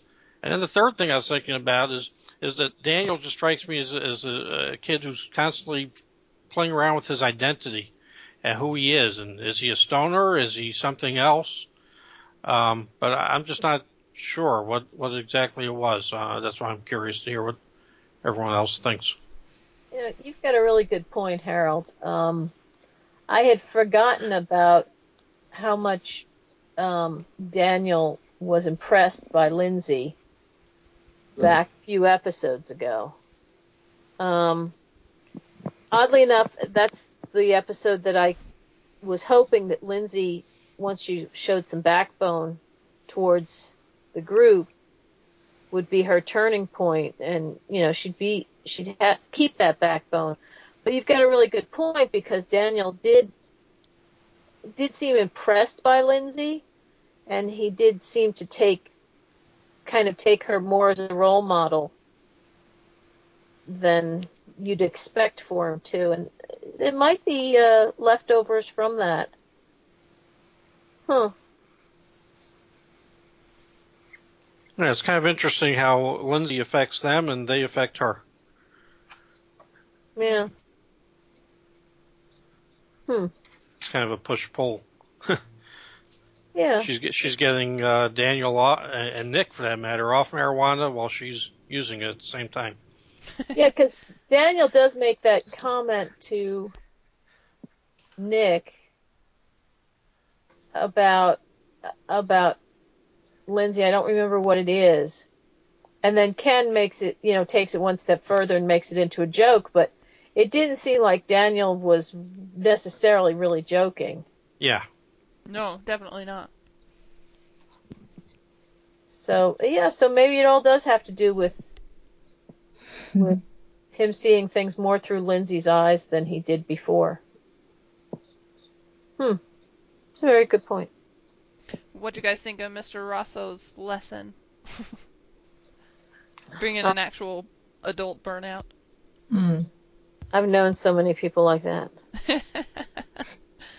I like I brought in the laser dome from last episode. Yes.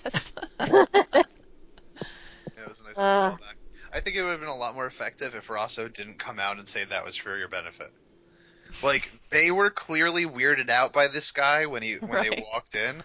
They were already like, ugh, I don't want to be like that guy. But then he was like, this is for your benefit. And, they're teenagers, so of course they're going to be like, oh, I'll screw you then. Honestly, I So thought you think it Mr. was Rosso took the pot so he can smoke it himself. Yeah, right? That is why he stole the pot. That doesn't seem like much of a stretch. Nope. It did occur to me that that might be how it ends up, but now the problem is if he didn't mention to them in some way or shape or form that this guy was, this guy was what a pothead looks like in 10 years or whatever. Would they have just thought he was a weird guy? No, I don't think so. I think as a pothead, like somebody that is doing drugs and knows what someone that does drugs is like, they would have seen that guy and talked to that guy and been like, that guy is on drugs. Well, the thing is that he wasn't necessarily on drugs at that time. Well, maybe not at that moment, but... Right. And they had their toe. I would assume that they would have been able to tell. Just that guy clearly smoked a lot of pot. I don't think there was any doubt about it. Well, yeah. But the thing is that what I found back in the days when I knew a lot of people who smoked a lot of pot back in the 60s and 70s,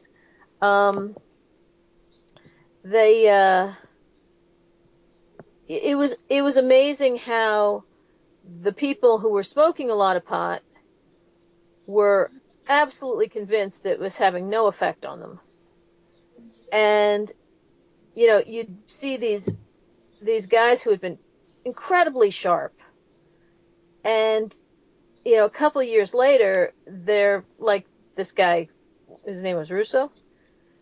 They're just like spaced out, and they're not high right then. They're just like that all the time.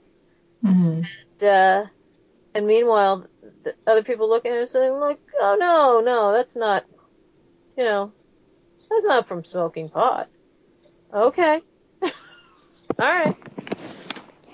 Nowadays, they just show you videos of Ozzy Osbourne. They show you videos of what? Ozzy Osbourne. Oh yeah, because smoking marijuana is his biggest problem. Right. Yeah. He doesn't do drugs anymore, but he's just so out of it. Yeah, but I don't think the out of it was from the pot. I think it was probably had more to do with the crack and the heroin. Yeah. I'm not saying the pot didn't have any effect. Yeah. I mean, listen, It's no secret anti-drug. Yeah. Message. I mean, listen, it's no secret that I've smoked pot before. It's no secret that I used to do it consistently. And I will fully admit that it had a negative long-term effect on my ability to do a lot of things. Now, that's not to say that this effect would last forever. Throughout the course of the last few years, I've been slowly been able to, get my cognitive abilities have come back slowly, But I was definitely much sharper when I was in high school than I am now at 29, and that has, I would say, most, if not all, to do with the amount that I smoked back in the day. So I think it's a definite negative. But that being said, I know other people that have smoked pot every single day of their lives, have not stopped doing it, are completely successful, and have no problems remembering where they are in the middle of a sentence. So it's very different for many other people. I will often just forget words, very easy, basic words. Well, hey, you can't blame that all on the pot. I've never smoked pot, and I'm not as sharp as I was, and I forget words. Me too. Yeah, okay, so maybe you need a control. Well, there's too many variables. We need controls.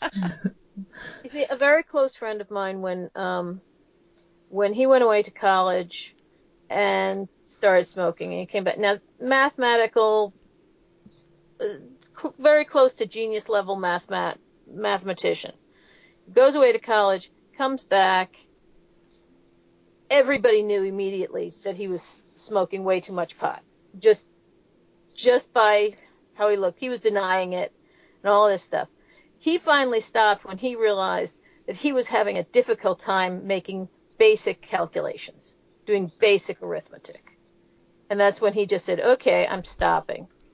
And, he got his he got stuff back again, but he got his groove back, but not all the it definitely took a major toll on him at the time.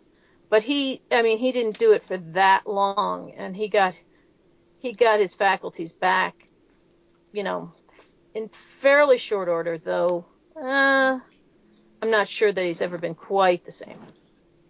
Maybe that's what happened to Daniel. Yeah. Well, maybe Daniel, that's why he was stopping. Maybe he's thought about all this stuff.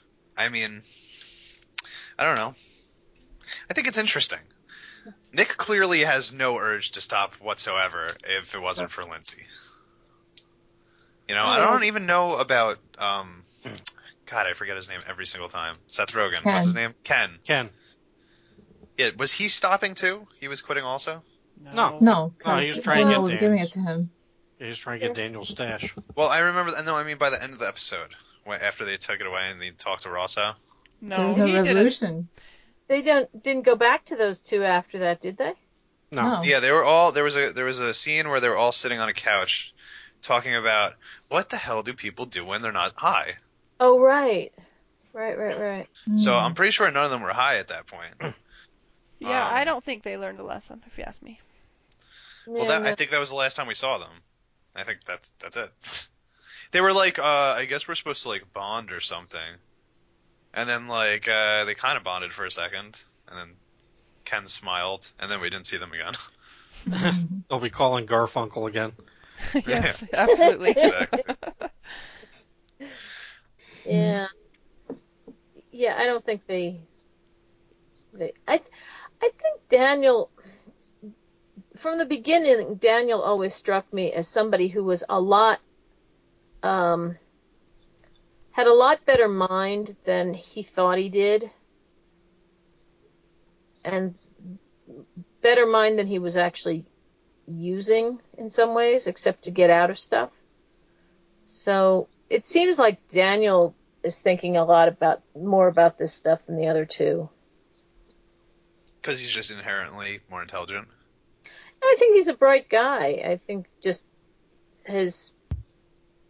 enough people have told him through his life that he's stupid, and it's been easier to just go along with what they say and use his brains to get out of stuff and manipulate people and he should be a lawyer. But he's clearly the one of the group who's constantly, you can see him thinking things out. Whereas you don't really get that sense from the other two. Mm-mm. Yeah. He should be a politician then. Yeah, if he applied himself, I mean, I think Daniel could do something with his life. The others could too, but different kind of thing. Yeah, I agree. I think Daniel is just. I think if they did an IQ test, he'd probably do much better than the other two. The right kind of IQ test, anyway. Yes, the one that if there was a real IQ test that actually judged your intelligence. Yep, as opposed to knowledge. Yes. All right. So, is there anything else we want to say, guys? Because we're encroaching. Wrap it up. All right. Let's do the feedback then. Oh, here's something real quick. This is going back. I just saw it in one of my notes. Going back to the Bill thing. I thought it was interesting when Neil and Sam, right? Yeah. Were sitting on the bench outside Bill's room, and they were joking about having Ghost Bill. And then they looked over and saw Bill's mom crying and saying she was worried. And it was like having their childhood meet reality. Yeah. And we've talked before about how a lot of these stories are kind of about little bits of their childhood getting ripped away, and their childlike view of the world being ripped away and having to face the reality of the world. And I felt like that was one more little moment when that happened again. Well said. They really had to face losing someone important in their lives. What that would mean. Yeah, Neil's had a crappy couple of weeks, hasn't he? Oh, yeah. Yeah, Vicky put her arm around him, so. Yeah, and honestly, for Neil the character, that was probably the best thing that has ever happened to him. It's very likely. Very likely. All right, let's do feedback. Okay. Do we have any emails, Emma? Yeah, we do. Okay. I'm trying to pull it up on my phone. We got some big Facebook comments in here, too. I got them up.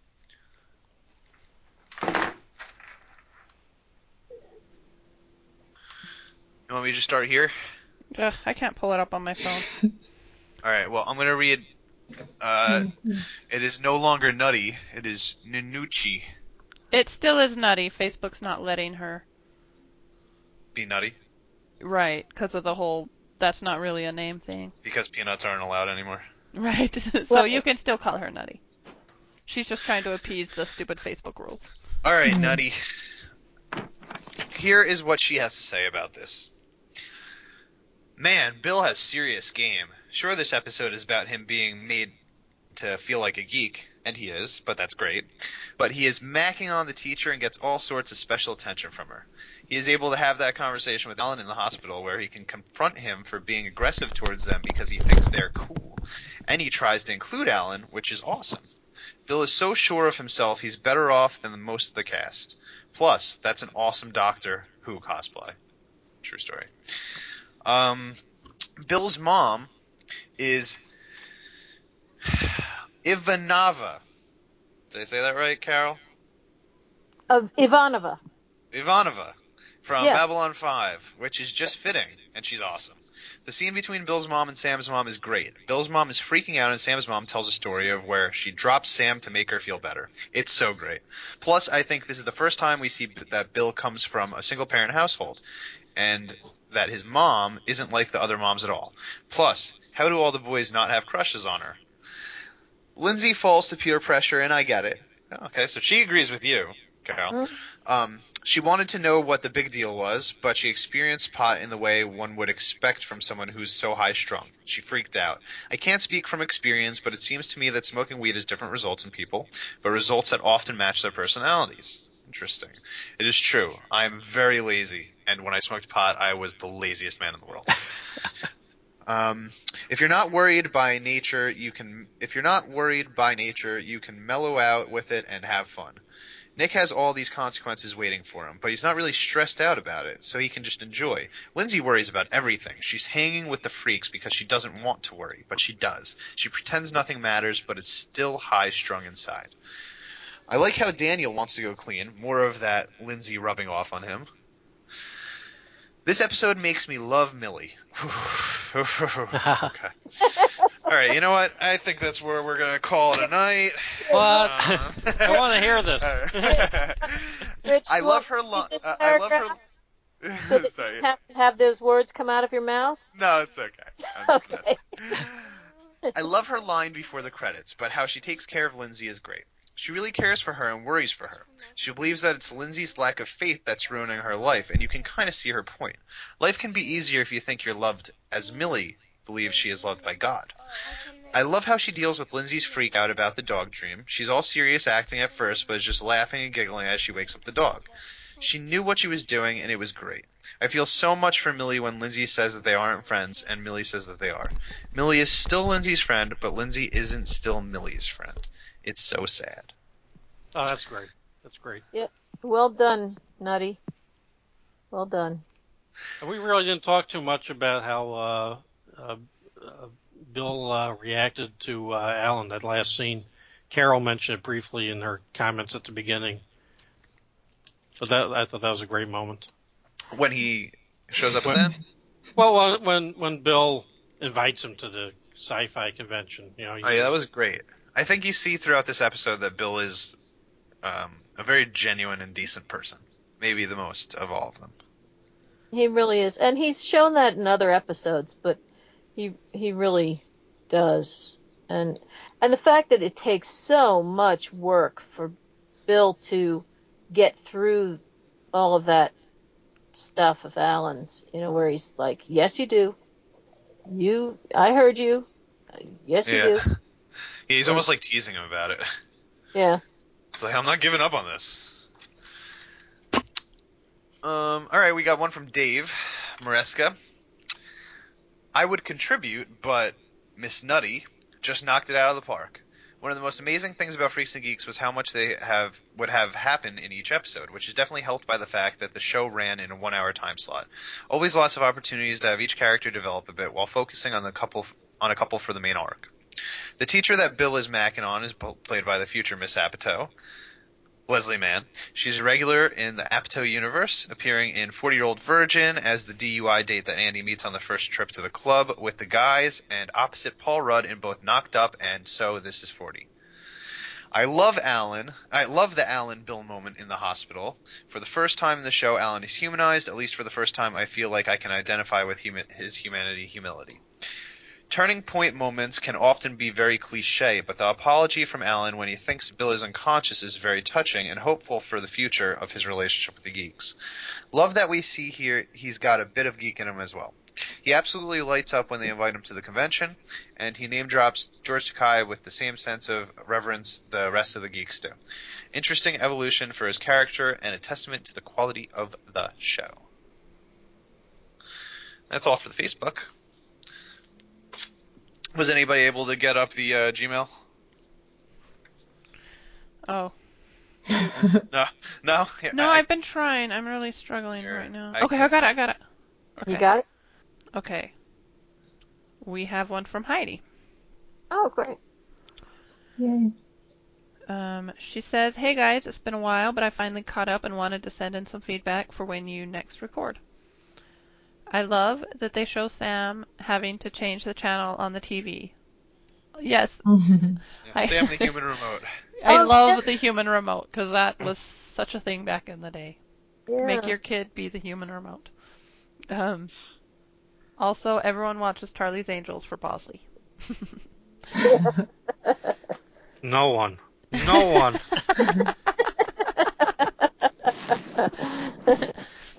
I think Daniel's chances of staying sharp are out the window already. I can't tell when he's high and when he's not. I guess it's nice that he wants to stop being high all the time. I have been disappointed in Lindsay for a few episodes now, and this was no exception. It didn't take much for her to go from I don't smoke pot to okay, I'll try to see what it's like. Um, I'm also disappointed in Bill for backing out of the sci-fi convention. I'm glad that geeks have inherited the Earth so I can enjoy my Comic Cons in peace. Yeah, things have changed a little bit. Wow, I can't believe these guys put peanuts in Bill's sandwich. I knew he was going to end up at the hospital, and his mother is Ivanova. Is that right? Yeah. Okay, from Babylon 5. Oh no, Lindsay is going to get super high. I can't watch. Sorry, writing this email while watching, and the awfulness to come is just too much. I too enjoy. It's kind of like live tweeting and email. Just thoughts as they happen. Lindsay's philosophical discussion with Millie while she's high is hilarious. Our lives are only a dog's dream. Yeah, I don't think we gave that the proper hilarity it deserved. And she's so paranoid that she's gonna wake the dog up and they're all gonna go away. Yeah, she's legitimately terrified. She is. She almost convinced me. I'm so this glad. is so spoiler-ridden, though. Like, now they know that the last episode, the dog wakes up. Is that why they were canceled? It would have changed the whole thrust of the show if the dog had woken up and they'd both disappeared. That would have been hilarious. It would have ended up becoming a show about a talking dog. Well, it would have definitely been entering the sci-fi fantasy genre at that point, and then apparently Emily would have stopped watching. They could have done that since they got canceled and they had nothing to lose and they had no other seasons. They could have ended the show that way. Didn't Just a final Felicity do shot. that? I don't know. I didn't watch that show either, but I heard like in the last episode, like the main character actually traveled back in time. It was Which weird. show? Oh. Felicity. I've never heard of it. There's been several shows that end with it was all a dream. Yeah, I actually watched a top 10 list of Oh. things like that. The Bob Newhart show, for Yeah, example. that was one. The entire thing was a dream. Bob Newhart show, one that was done so beautifully. Well, yeah, it was done as a dream from the first Bob Newhart. It's just called Newhart, right? Because he woke up with his wife. Yeah, the original show was the Bob Newhart show, and then they did that finale for Newhart. Newhart was the one. Right. Okay. Right. Yeah, Newhart was a dream from Bob Newhart show, right? Yes. Yeah. Yes. Yeah, that so was weird brilliant. and awesome. Love that. Yeah. Yeah. That's how you do it, right? Yeah. That was, and they did that one totally in secret. They had her come in and they had her totally under wraps. So they actually filmed it. All right, back to Heidi's email. Sorry, Heidi. Yes. Okay, I'm so glad Bill heard Alan's real apology. That second apology was really bad. It was nice of Bill to invite him to the convention. Too bad he didn't go. He would have had fun. Like I said earlier, I'm glad that comic and sci-fi conventions have become more mainstream. I still get some funny looks when I talk about going and dressing up, but not as many. Me too. I'm sad for Millie because she genuinely is Lindsay's friend, and Lindsay only uses her when she needs to. Yeah. Yeah. Her favorite quote is, "Dog crap is there, and we don't smoke that." That was a good one. Until next time, Heidi. She's a newbie watching along.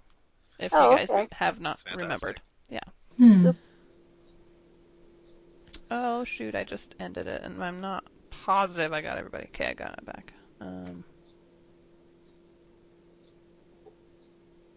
Yep, the other ones are for later episodes. Okay, well then let's move on to rating. Let's start with the guest, Mr. Harold. Well, this is another excellent episode. There really aren't any bad episodes of Freaks and Geeks, I don't think, and this is one of the stronger ones. I give it an A-. Solid. Katrin? Well, I don't know. I really liked Bill's storyline. That was an A for me, but the other stuff brings it down, so I'm gonna give it a B. But is it only because you can relate to it? Not really. I just didn't really enjoy watching the other plotline all that much. It was just, I don't know. It wasn't enjoyable to me. Okay. Aisha? I'll give it a B+. I like the things that happened in this episode. I didn't love it, I guess. I don't know. All right. Carol? I think I'm going to go with a B. I think it did cover a lot, and it did give us a lot of information. But I didn't find myself necessarily enjoying it. I appreciated it more than enjoyed it. It's like one of those things where it was more an intellectual, like, oh, okay, this is, well done and stuff, than actually enjoying it. And I think that's partially the subject matter and the fact that Lindsay was really annoying me, and stuff. So I'm going to go with a solid B. All right. M? I've been waffling between B+ and A-. I think I'm going to go with A-. I really, really enjoyed Alan's arc in this, and one of my favorite beats of the show, honestly, when I look back at the show, I love Alan riding his bike to join him in the convention. Look at him, kind of in their nerdy outfits and being like, oh, I can't do it, and driving away. I love it. Mm-hmm. I think that was hilarious. Yeah. That's always awkward. The ride to the convention in a full costume. Yeah. I guess I found that sad, so that was one of the... I found a lot of this sad. Very sad.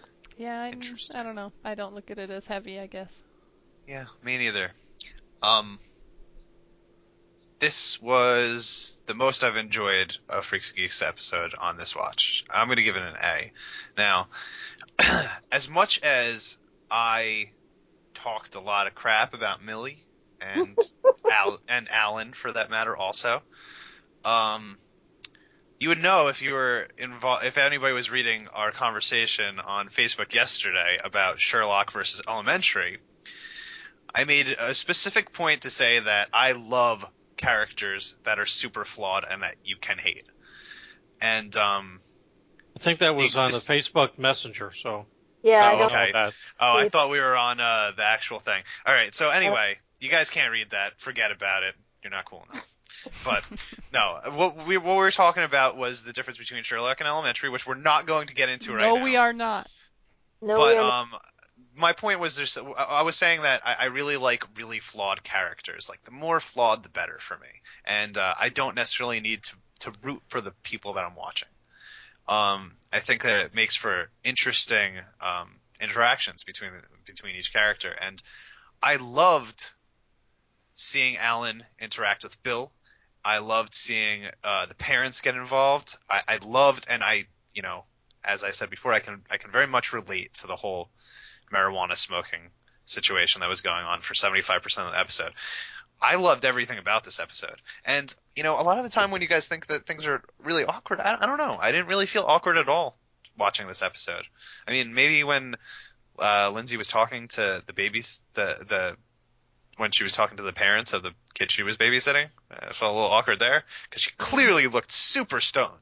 Like, I don't know how they wouldn't have noticed that. I would have been like, you look like you're on heroin. You need to go home right now. But I love it. Yeah, an A. One of my favorite episodes of the series. I have a fun fact.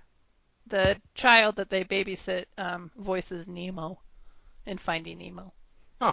Oh. Wow. That's crazy. Wait a minute. Is that I thought that was the kid from Weeds that was in Nemo. Maybe it's the same kid. I think Maybe. it's the same kid. Oh my god, is that the same kid? He's so much younger. That happens. That is him. Oh my god. Wow. I looked at him and I was like, he looks familiar, but he was so little, That's no idea. Yeah, that's same person. No, none of you have ever watched Weeds? No. Oh. No, I started to once. I didn't. Well, if you wanted to watch this episode, for 6 seasons. Then there you go. Yeah, it didn't. The Weeds didn't do much for me from the few episodes I saw of it. It was okay. The It was one of those shows that I watched because I ran out of other things to watch. Yeah, the premise just doesn't grab me. Yeah, it didn't do much for me either. All right, let's do some quotes and get out of here. Who wants to go first? I'm gonna start calling on you guys if you don't volunteer. Just give me some space, man, okay? What am I doing here, Millie? I don't like this place. It's freaking me out. Oh my god. Let me say, the best part about that quote was when she was saying that the place was freaking her out, and then she looked to her left and saw a picture of flowers, and like hesitated, like what is that? Who has a picture of flowers? You can tell that that's what she was thinking. It's pretty good stoned acting. I enjoyed it. Yeah, dude. I mean, Nick and Daniel are masters at it, though. You know, even if Daniel was able to like just stop smoking forever, the fact of the matter is James Franco was still smoking in real life, so you weren't going to notice the difference. Right. He needs to stop. All right. So what else got? All right. I have a bit. Millie, you're high. Lindsay, how could you tell? Millie, I know what high people look like. I went to a Seals and Crofts concert last summer. I have more of a chance with Miss Foot than you have with Vicky, and I don't have a chance at all. That was a good one. I've got the smell of bacon in my nose, but that always happens when I pass out. How dumb do I look? Do you really want to know? Damn it, that was mine! Aw. No! That was good, so good. And looking at Rosso while that's happening is the best part. Because guy looks dumb. Do you have another one then? Yeah. Oh, and please don't let him ride the dog. You know, that could be said at my house, but that dog was small. I would just never think to say that to my babysitter. Like, don't let my kid ride the dog. Do you know how many people have told us that we need a saddle for our dog? How big is your dog?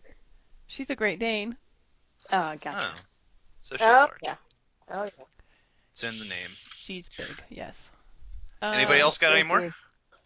You know why this is so good? Because it's made by food scientists.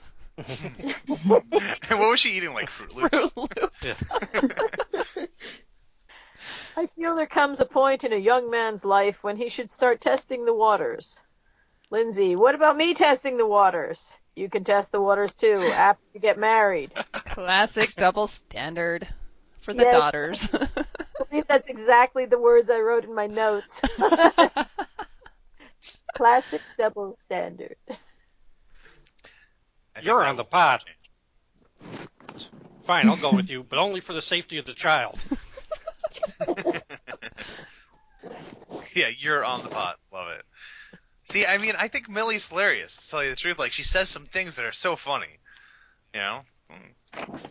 I just wouldn't want to be her friend. The actress was in the commentary, and she said she really didn't know what pot was. That's awesome. I mean, how old are they supposed to be? 17? More like, yeah, maybe 16, 17. Yeah, I think 16, 17, somewhere there. I read somewhere that she was much younger than Lindsay, the actress who played Lindsay, but so they were worried about giving her the role because of her youth. But you know, Lindsay looks so young, so they fit together. I mean, I love her in Buffy. I think she's awesome. Mm-hmm. The actress was born in 1984. It's a year before me. So she's 30 now. So then she would have been 16? 15, 16, yeah. Yeah. Yeah, 2000. Yeah. I have another quote. Go for it. You used to wish you had a pillow stuffed with his hair because it was so fluffy.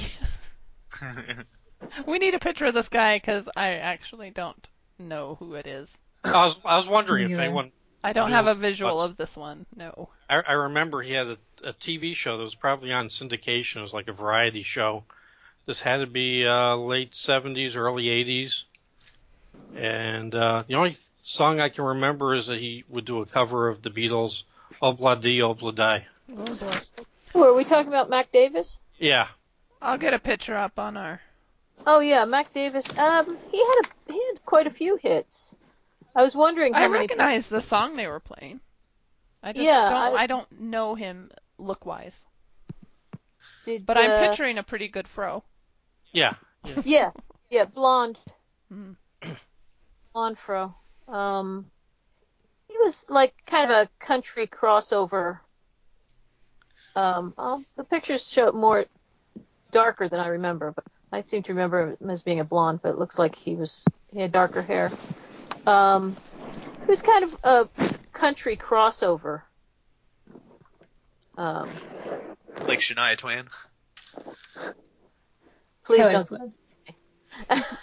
Wayne Newton, maybe? Yeah. He does have some fluffy hair. Yeah, he has very fluffy hair. Everybody had a lot of hair in 1980. But does anyone know what, speaking of music, anyone know what song that was playing during that scene where Lindsay's looking at the encyclopedia? Oh, that was from Reservoir Dogs. Little Green Bag. Okay. I know a lot of psychedelic music, but I just did not recognize that one. Have you not seen Reservoir Dogs? I have. I don't remember that song. What scene is it? Very It's the one where they're walking down the street, like the very beginning. It's the one I think of when I think of Reservoir Dogs. Besides the Steelers Wheel. Yeah. Little Green Sack, I think. Because I don't even remember it. I think I was too concentrated on Little Green Bag, maybe? I think it's Sack, but it could be Bag. It was a really good choice. I really liked that piece and the guitar solo. Although it's all Reservoir Dogs. But. Well, not for me. I don't remember that. That's funny. Yeah, I very rarely remember songs from movies. I get too involved with like the overall thing, and the music just kind of blends in unless it's... Tarantino's are different often. Yeah. I mean, there's some Tarantino stuff, like especially in Pulp Fiction and all, but Reservoir Dogs, I've only watched Reservoir Dogs one time. It was a little too unfortunate for my taste. I didn't want to watch it again. I just saw that movie for the first time a few months ago. Ooh, did you like it? Yeah. It made mine and my sister's top 10 movies. I need to see it again while sober. It was like 3:00 in the morning, and it was my birthday. Oh. Okay. Yeah, it's a very intense movie. I did notice that. Yeah. I tried to watch it and I got bored in the first 2 minutes. You can't get bored in 2 minutes. I just got bored. Question about tipping. I mean, it's not the most interesting when they're just like sitting in the diner. Oh, talking. The diner scene is awesome. I love it. Any time where they're talking, a Tarantino scene. Those are the best parts of his movies. The chit chat. Yeah, the dialogue. Yeah. But wait, the Mac Davis thing, did everybody notice it was an 8-track that they put into the thing for the Mac Davis music? Oh, it was? I just figured it was a record. It was a No, it's an 8-track. I had an 8-track still in 1980, so. Yeah, sure. Yeah, they're still around. I actually know some people who still have 8-tracks, but they're like they've got like every kind of hipster electronic device from the last 50 years, sort of, they're collectors. Hipsters. No, this guy's definitely not a hipster. Can somebody explain to me what an 8-track is? I'm sorry. I wish I could. It's bigger than a tape, but it kind of has the same It vibe was to it. it was a fairly big-sized type of cassette tape that you would pop in, and one thing it had is you could jump. There were like basically 4 quarters of the tape, so you could like every 15 minutes or so you could hit a button and it would pop 15 minutes ahead. Um, Interesting. but That's like but what DVDs ended up doing. kind of, yeah. But the thing is, that with the 8 tracks, as I recall, is that they often got eaten up by the player. The tape would get stuck or whatever, and also the sound would eventually just wear down or drop out. It was not very good fidelity compared to a cassette tape. Well, cassette tapes were a lot more flexible. You couldn't record on an 8-track. An 8-track was No, like, that's not true because really? my, You had my an 8-track? introduction, yeah, the introduction for me for 8 tracks was I had a neighbor who lent me his 8 track player and he had recorded all of his Beatles records on 8 tracks and Wow. gave them to me, and that was my kind of introduction to. I was probably about 10 or 11 to music, and he gave me all of his 8 tracks when he switched over to cassette. Hmm. The 8-track also had an interesting little thing that it um, it was on a loop. So if you Yeah. put an 8-track in, it would play through and then it would just start over again. And it would just keep playing. Which nothing else really did that unless you had a special, something special to make a record, go back to the beginning, which there were things that would do that, but yeah. So that was another. We had this one friend who, again, when he'd been smoking a lot of pot, he would, my mom's comment was, oh, his 8-track is playing again, because he would tell the same group of stories and they'd start all over again at the beginning and tell the same group of stories and they'd go back and start over again. Well, one other time thing I thought about when you were talking about the how they were dressed up to go to the convention. The only comic book convention that I ever went to was, I think, in 1979, and I don't recall anyone dressed up in any costume. I looked that Interesting. up too. It's not a comic book convention they're going to. It's a There's sci-fi. a comic and sci-fi one that they're going to. No, they said sci-fi. They never said comic. They Okay. always said sci-fi. I was noticing that particularly because I had the same question. I literally put it at the end here were people dressing up for sci-fi conventions in 1980? Had they transitioned from books to movies and TV at that point? And so I went on the internet to answer my own question. And there was because I know that the sci-fi conventions that I knew from my family, my brother was big science fiction fan, were based on books and magazines and stuff originally. And science fiction was not a movie television medium at all. But I found on the internet a set of pictures from a 1980s sci-fi convention where people were dressed up and stuff. So there was a transition being made probably after, because the Star Trek convention started in the early 70s, late 60s, early 70s. And then Star Wars came out in the late 70s. And so it was probably that transitioned them to what they are now. I have to go. Yeah, me We gotta too. wrap up. Me All right, too. Me let's too. do this. So what's on the slate for next time, Em? Dead dogs and gym teachers. Hmm. Dead Mad dogs Dog and gym teachers. gym teachers, like Mad Dogs and Englishmen, Dead. go out in the middle of the sun. Dead dogs. Dead dogs. Dead dogs and gym teachers. Hopefully they weren't dreaming. Huh. Okay. Don't remember this episode at all. No idea what's gonna happen. That Can't is wait. very interesting to me. Well, You saying that. all right. I'm exaggerating a little bit. I remember half of it. I'm just excited for you half. to watch it. That may explain some things. Yeah, absolutely. By the way, I'm going to put up, as you may have seen on our Facebook page, I had been asking people for suggestions about Star Trek episodes that you guys, 5 Star Trek episodes. I'm going to put up a list of 5 Star Trek episodes for you guys that should give you an idea of the show. They aren't, there are a variety of kinds of episodes. So I'm going to put that up, and I hope you take advantage of it and watch them sometime. Okay, I'm going to mute and take off. My husband's texting me from the next room. So, all right. So you guys finish see you later, up, and I'll see you later. All right, guys. Well,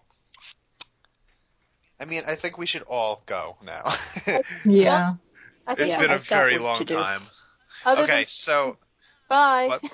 Well, hold on. Hang on 1 second. You guys can write to us at McKinleyCast@gmail.com. And also, we have a Facebook page, McKinleyCast, a Freaks and Geeks introcast. Harold, our esteemed colleague here, where can people find you? I'm on Twitter and Facebook and all the usual places, so you can look for me there. Any podcasts or anything? I was just on a Hooplecast today with Carol, so you can look for that on iTunes and everywhere else. And I was also on Clone Dance Party last week to discuss Orphan Black, Season 2, Episode 4. Excellent. Okay, awesome, guys. Follow us on Twitter at McKinleyPodcast. I was literally just about to say that. The Twitter is being revived by I predicted at least one tweet in the next 2 weeks. I trust Katrin for more than that. Katrin, you are a child of the world. You're 17 years old, right? 18 years old? 18. I'm 18. Yep. You're 17 and 18 years old? I am 18 years old. 18 years old. So you're like right in the, like, you must be all about social media, right? Not really, actually, but I can Twitter. When we started you can Twitter? All right. I can Twitter. I don't really know what I would tweet other than, hey, we're recording, send us feedback, which we don't do often, so I don't know if I can guarantee I'd tweet You're also often. a newbie, so it's not like you could find stuff about the show and be like, right. guys like this. All right. We just recorded, and so something will be coming out soon, type thing. Listen, you're just an interesting person, Katrin. I'm sure that you'll figure something out. Yeah. All right, guys. Well, that is it. Thank you for coming on, Harold. We love having you here. Thank you for having me. Always. I love Freaks and Geeks, so it was fun to talk about. Excellent. All right, guys. See you next time. Okay, bye. Bye.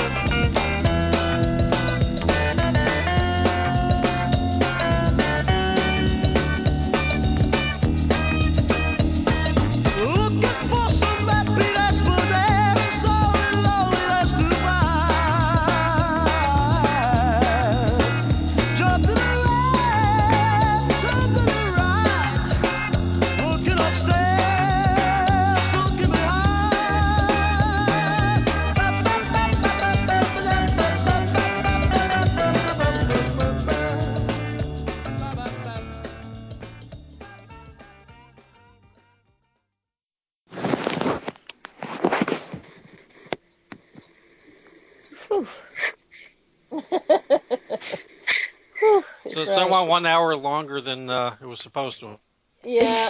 Huh? What else is new? And no mention of Sherlock or Elementary, so. Well, I mentioned, but that's about it. This was actually I thought it was a good podcast, so it was good to be arguing about this episode. So Yeah, I think a little debate is healthy. I have to go now.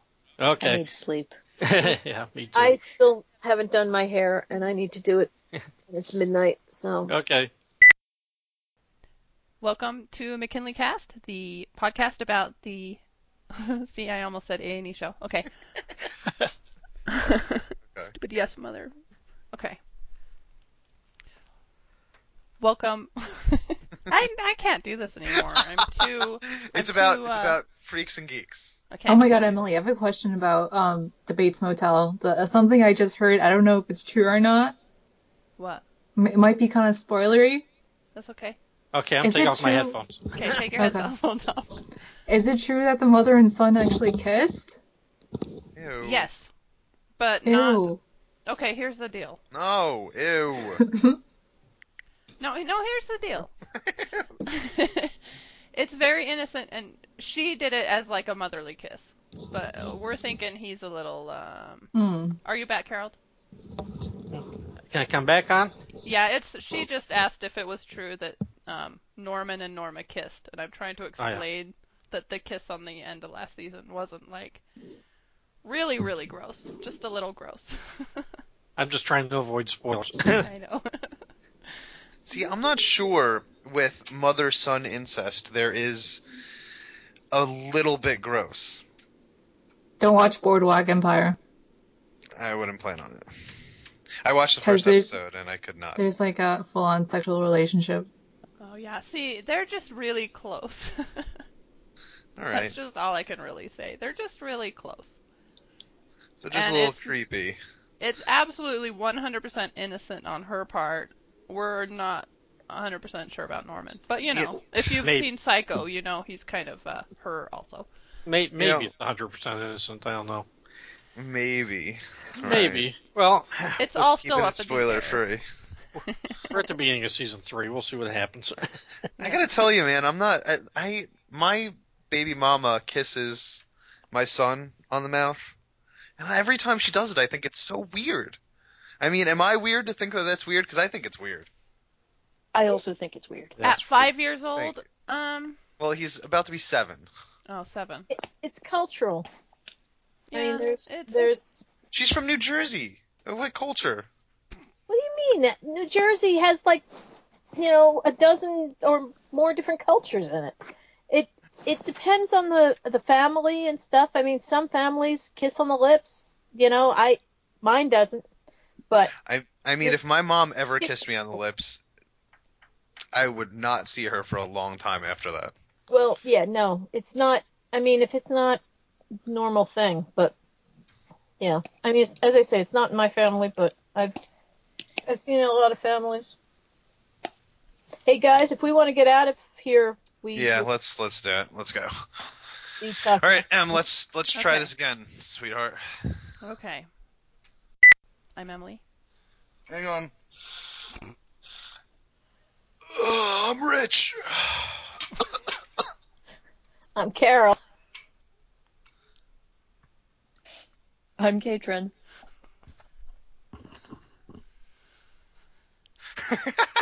We are so bad at this, guys. What is happening?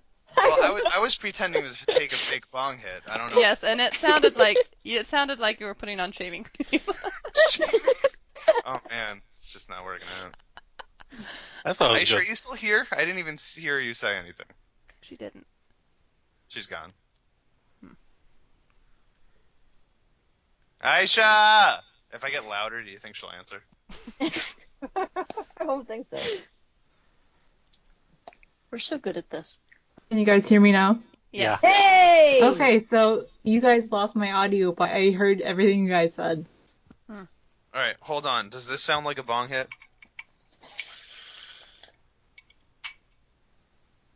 No? Yeah, it's fine. All right. Man, you're freaking me out.